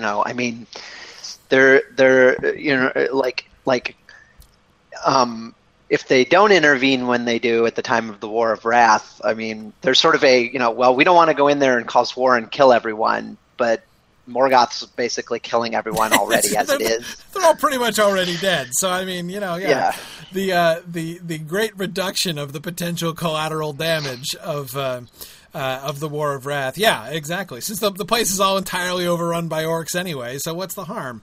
Yeah, I mean, there is a certain pragmatic. Like basically, Beleriand is already destroyed. The War of Wrath is merely its funeral, right? It's not its downfall. It's not its destruction, really. So yeah, I mean that also does kind of work. But again, to me, that's only like a sort of a secondary thing compared to the main point. That's really a consequence of the story playing out. Exactly, it's an outer manifestation of the fact that the time is now and the time was not before. And yes, Maria is also right that Morgoth's own investment of his power makes him much weaker by the time of the War of Wrath. So that's another reason why the Cataclysm would probably have been worse had they been fighting with Morgoth, closer to the peak of his powers. So yeah, absolutely. That again, but to me, all of these things are just different ways of saying the time is not right yet. And I don't think that we need seek refuge in purely pragmatic answers. I think that people who are seeking purely pragmatic explanations for the question, why didn't the Valar come earlier, are in a deep way missing the point, really. I mean, it's not that there aren't any. It's not that any can't be contrived or that none exist. But none of them are the point. None of them are the real reason. The real reason is kind of the big, vague reason. It's not time yet. It's not how it's supposed to happen. And yeah, Tony, exactly. Eru would have a word to say about this, and he is saying it, right? And Manwë's hearing it. And that's, it's the way it is. People who are sort of thinking about the story on a different level, and other people in the story who are, interacting with the story on a different level, might not be satisfied by that answer, but it's still the answer. Yeah. I'm really looking forward to the character of Ulmo. I mean, he's always been one of my favorite, but sort of seeing him continue will be kind of fun, I think. Ulmo means to misbehave. Okay. We got to get back to Doriath, however, because we have a spider attack going on. So remember, we had Tevildo and the cats scouting out, and they found the location of Menegroth, and they come back, and so we have the suggestion that Sauron tasks Tevildo with coordinating the attack on Doriath and killing their leader. Because, yes, the spiders aren't an army. Yeah, the spiders are a swarm. They're not an army. Now, Tevildo and the cats are not an army either. There's nobody. There's no military angle on this whole thing. But there is. Tevildo at least is the leader of the other cats, and is tasked with pointing Shelob and the other spiders in the right direction, right, leading them to where they need to go. Now, Erokeb was saying that he finds the idea of Tevildo being tasked with killing Melian very amusing.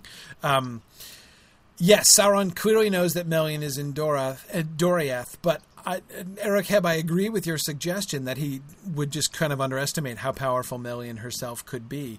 The girdle hasn't happened yet, and before the girdle happens, is there any reason that Sauron should really take Melian seriously? I mean, yes, Melian is a Maya, but so is Sauron. So is Tevildo, for crying out loud, right? She's a big deal, but they're all big deals, right? So I think that's sort of, to me, sufficient for Sauron to believe that he and for him to make the miscalculation in judgment ultimately, which is what it's clearly going to be, that they can take Melian down. So So yeah, Tony, I think we have to have Sheila be the de facto leader of the spider swarm, as we don't have any other spiders that we want to introduce. I think we don't have any other named spiders, and we know that Shelob is there, so we might as well use Shelob. We could, of course, if we wanted to, have another spider whom Baron could kill. If we wanted to have there be an even bigger than Sheila, have Sheila be the little sister to the really serious big deal spider. Greatest child of Ungoliant who gets killed by Baron on the way down to Doriath. I mean, we could do something like that, but, why add spiders? I think that doesn't really seem necessary to me. Besides, it's cool to have Sheila be like, the big bad even here in season 3, so that when Sam Gamgee fights her in season 24, it just emphasizes the incredible awesomeness of that fact. So. Yeah, I think that'll all be good. So she did kill some werewolves, but again, that's why he's upped the ante here, right? He's not sending in a pack of werewolves. He's sending in a massive swarm of gigantic spiders, plus his whole, squad of giant evil death cats, right? So, it's fine. She's not a wimp. He doesn't think that she's nothing, but I think there's reason for him to calculate. It seems to me a justifiable miscalculation on Sauron's part that they could take down Melian.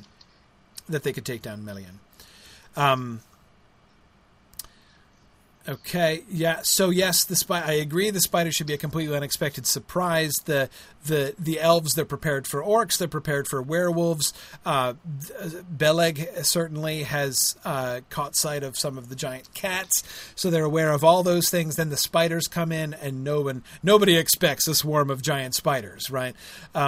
So yes, we should see elves being destroyed. I think that essentially what we should show is that if it were simply a matter of hand-to-hand combat, the spiders would totally have won.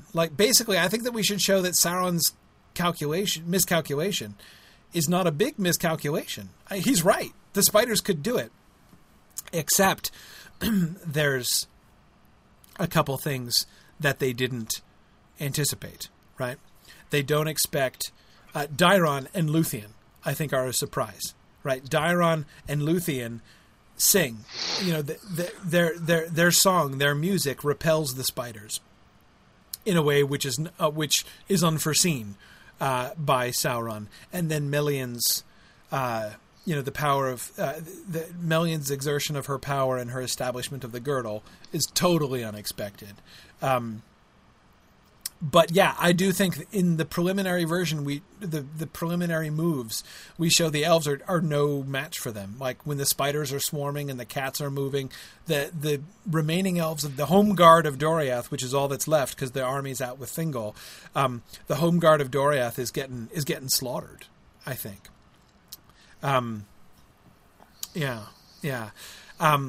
Dave, how do you think we do the music thing? We need to have Luthien singing and dancing, and we need to have Dairon playing his instrument, right? How do we do the music battle with the spiders? This is quite possibly the single hardest thing we will ever deal with in the course of the Silmarillion Film Project will be how to do the music. How to do song music magic. battles. Yeah. Mm-hmm. I mean, this one at least is a little bit easier than say the sing off with Sauron, because this one you can kind of make it look almost like sort of a chanty spell casting. Yeah. And I honestly, I have no clue what's the right way to do this so that like on the one hand, if we just do it as described in the text, it'll look really stupid. On the other hand, if we pull a Peter Jackson and we just give up on this concept and we go to shooting fireballs, that's right. also or very dissatisfying. Give Luthien a pair of swords and make her ninja girl. Also exactly. Incredibly dissatisfying. Yeah. Halstein, I don't think it's a great idea for Luthien to be singing the Itsy Bitsy Spider song, though it's a good suggestion. Also, what about old Tom Navi? Right? That happens, right? That I want there to be, and this is a direct challenge. Is that Daron? Yes, exactly. It's Daron. This is a direct challenge to Philip and any other of our composers. I want Daron's song to be echoed in Bilbo's song. When Bilbo say, like, it should be sung, Bilbo's not aware of it, right? But we should hear it. We should be able to hear the echo. I'm not saying that Luthien utters the words Attercop or Tom Noddy or Lazy Lob, Milthaliel, but we totally should have some kind of clear connection, so that when you play those two scenes side by side, you can hear the connection that absolutely must occur.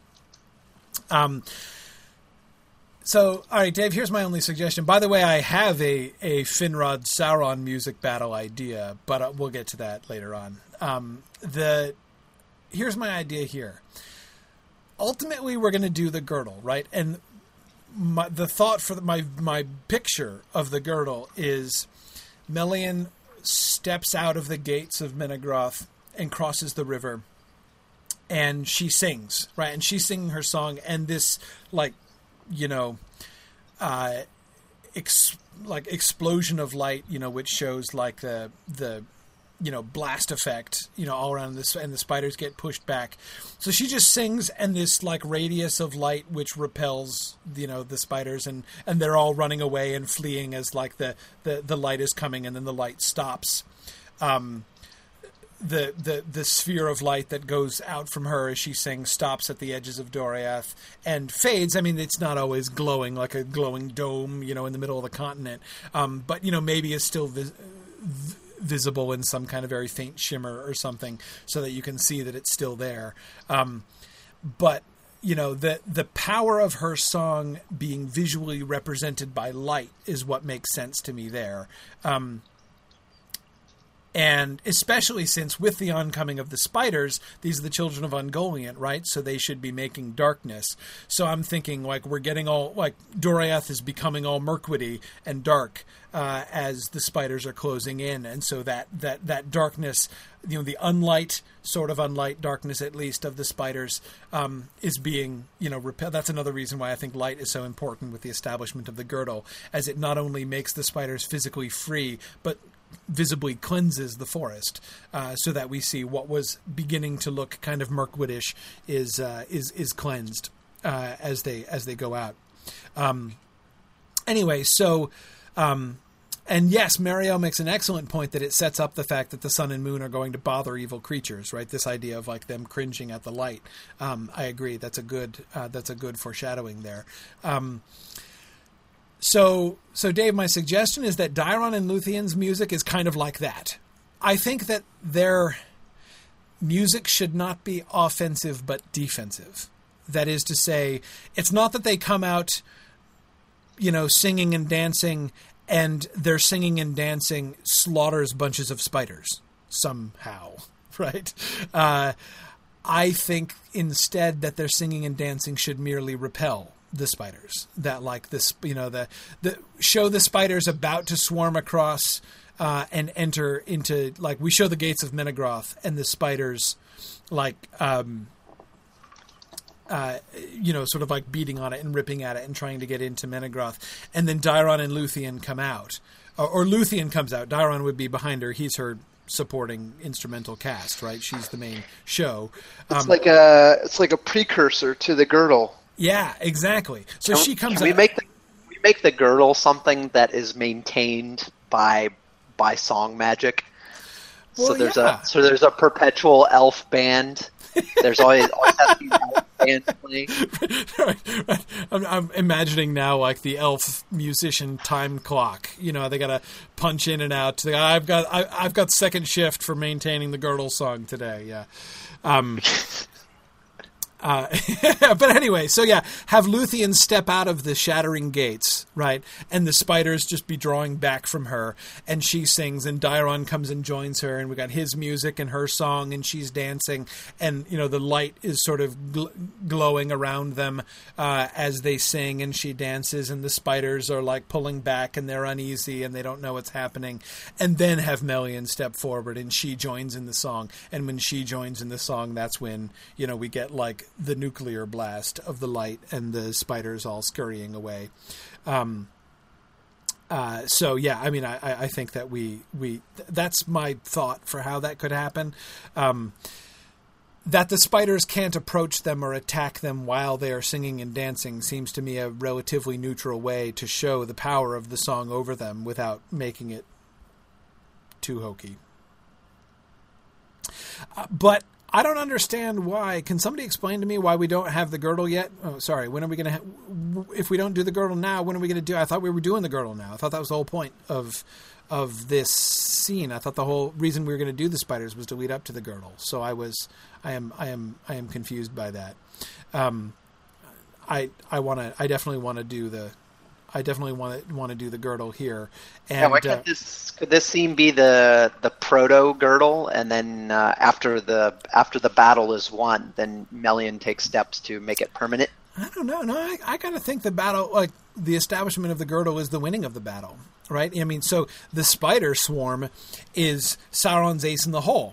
Right, that's what he was negotiating. That's what we set up earlier in the season. He's got his werewolf army. He's got his cat scouts. He's got his vampire scouts. He's got his orc armies. But he's got his ace in the hole. Right, and his ace in the hole is his alliance with Shelob and the spiders. So he's unleashed his ace in the hole, and it looks like they're going to win. And the only reason they don't win is Melian and the girdle. I think Thingol and the rest of the army coming back. Maybe we can have a moment with Beleg inside, right, saying like, surely, Thingol will return soon from his battle in the east, and they're hoping, but there's only a small hope that even Thingol with his army is going to be able to repel all these spiders because they were just slaughtering the elves that stood up to them in the forest. So what are they getting? So. It looks like it's completely hopeless until Luthien steps out and starts singing, and then Melian steps out and starts singing, and so it ends up being not Thingol or any of the warriors, but Luthien and finally Melian, who ultimately defeat the spiders. I think that Thingol then returns. He can still fight them, right? Thingol's army is returning, and so I think he comes... I see Thingol and his army approaching Doriath as the girdle goes up, right? So they hear the song, they see the light, right?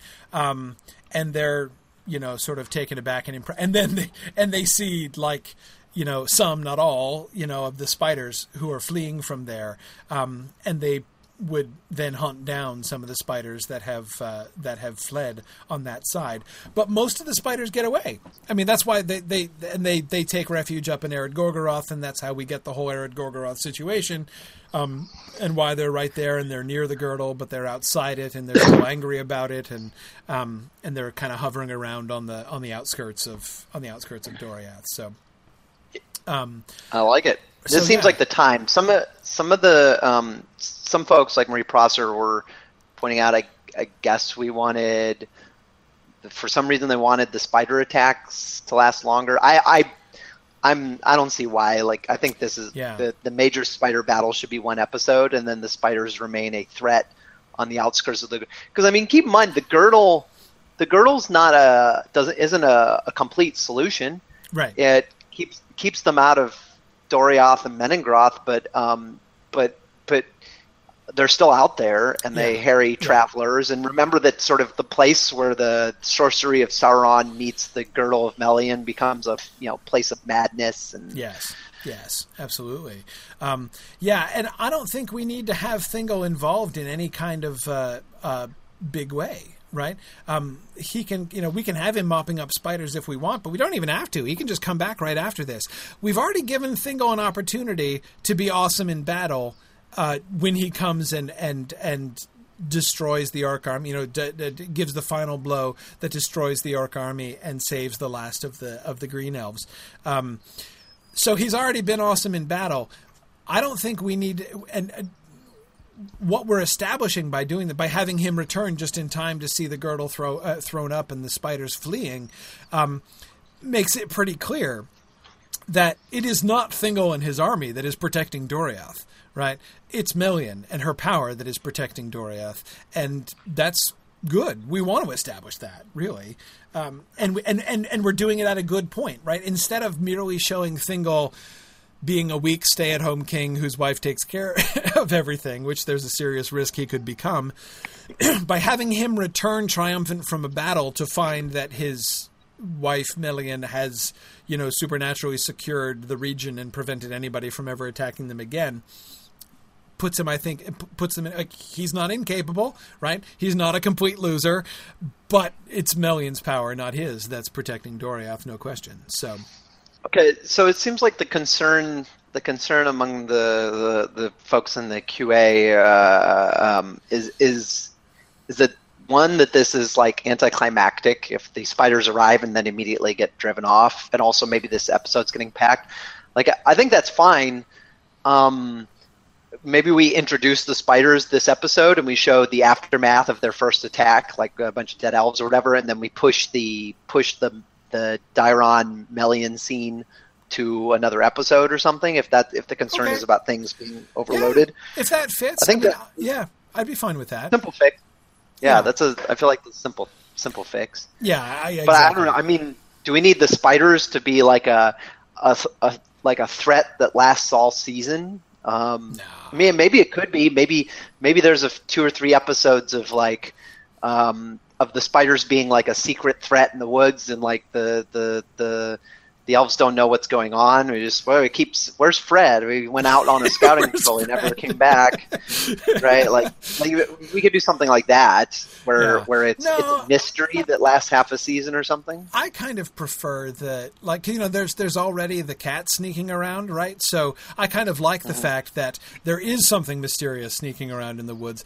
And when Beleg comes back and is like, there are some bloody great cats sneaking around out there, that they think they've solved it. Right, and so they're like, okay, so let us prepare to be assaulted by giant evil cats, and they're prepared for that. And then, they didn't see. Nobody expects the swarm of giant spiders.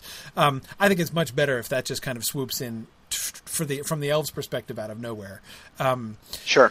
But yeah. So I mean, for pacing reasons, and I mean, I will say I think that to me the narrative shape of episodes 12 and 13 are sufficiently unclear that I think it would be fine if we wanted to have only the initial attack of the spiders and it look like the spiders are about to destroy everything, and then cut away or even end the episode they're there or whatever, and then return to that at the beginning of the next episode. We could do that if we needed to, if it made the next 2 episodes better. Writer discretion. Yeah. You guys solve that. We'll see. Well, and it might become clearer as we move forward, thinking about episode 12. On the subject of which... Oh, sorry, brief. Yes, make sure that Cyros comes back. Make sure that Cyros comes back with the Green Elves. By the way, Eol wanting to buy some real estate, I say we push that into season 4. Do we need that to happen now? I think we can establish Eol in Nan Elmoth when we're doing, like, can't we make that part of the gripping of Beleriand and its realms plotline, in season 4? I don't think we need to interrupt the action to be like, and by the way, let's do a real estate deal. So, I'm kind of thinking we can push Eol back,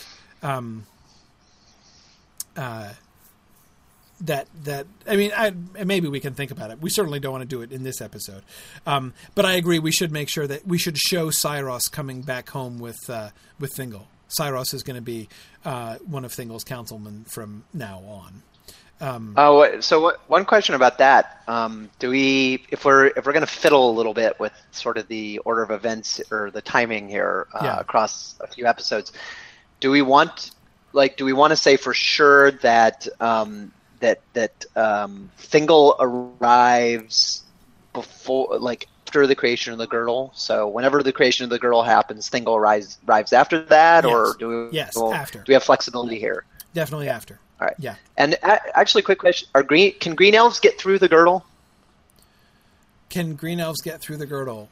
Who can sure. who is supposed to be able to make their way through the girdle, and who is supposed to be kept out? People with invitations can get through the girdle. Oh, okay. It's not even just any elf.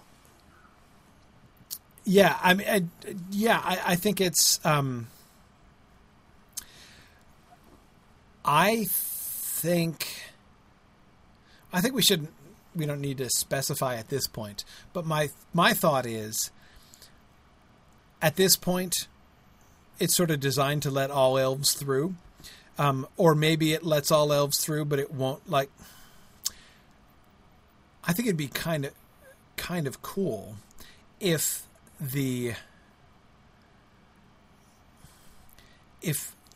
guilt of the kinslaying actually prevented it and people didn't understand why. But we'll see. But I like it. Later. Yeah. I like it. Yeah. Yeah.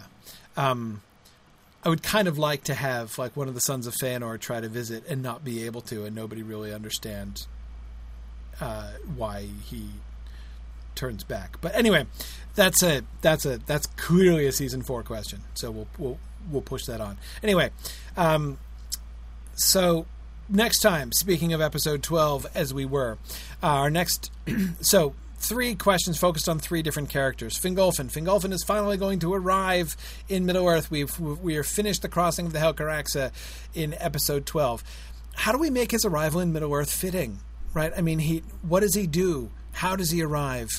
How do we handle that? I want to make sure, and by fitting, I mean fit as a fitting end of the crossing of the Helcaraxa subplot, right? For the decisions that they have made and why they have persevered, and you know what they're thinking when they arrive. We need to make sure that it fits with that. We need to make it a sufficiently, sort of climactic moment, right? To have the kind of effect. The effect of that in the text is very great, right? And I want to make sure that we can make sure that the arrival of Fingolfin has the kind of impact that we want. So I want to make sure that we're really thinking through that there. Círdan.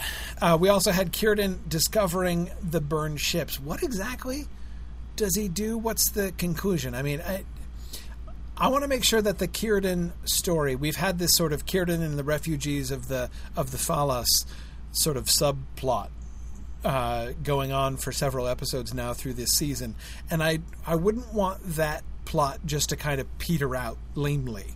I mean, ultimately, what does he plan to do is kind of go tell Thingol about it, right? But that by itself seems to me a touch on the lame side. What does he think? There should at least be thought of doing something else or finding out more. But it's just, it seems to me if he just finds the burned ships and he's like, the masterwork of the Teleri, all burned up and destroyed. Unidentified bones of an elf among them. What happened here? Who died here? What did this?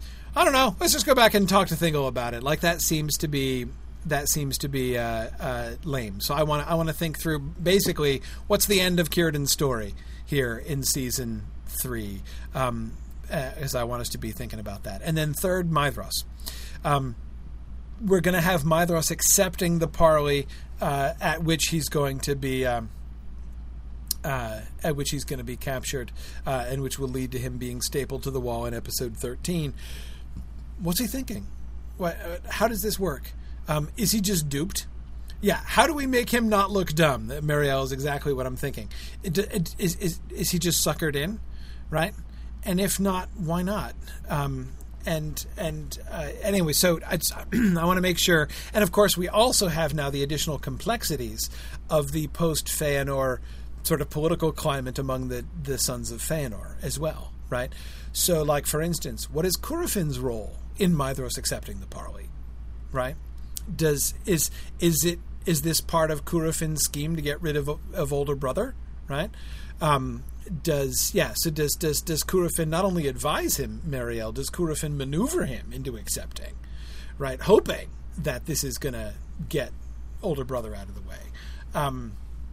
I don't know. I mean, there are lots of ways we could play that. So I want to make sure that we're thinking through that in detail. So these are the three things that I was thinking of.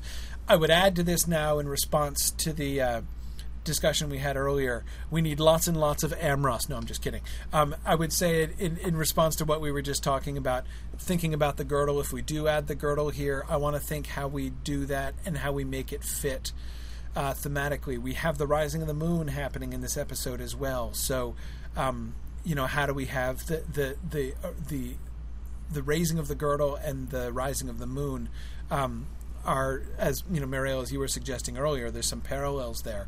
We want to make sure that we're handling those parallels thoughtfully there. So, anyway, those are my questions for next time, things I want you to think about as we're moving into episode 12. Thanks, everybody, as always, for joining us. Thank you, Dave, for that was a good episode. Yeah, that's really fun. So I'll say thanks. 2 weeks, March 23rd. We're back to our regular schedule. So Friday, March 23rd at 10 a.m. Eastern Time, as always. And look forward to, we're getting towards the very end of the season now. So I will say, as always, thanks for listening and Godspeed.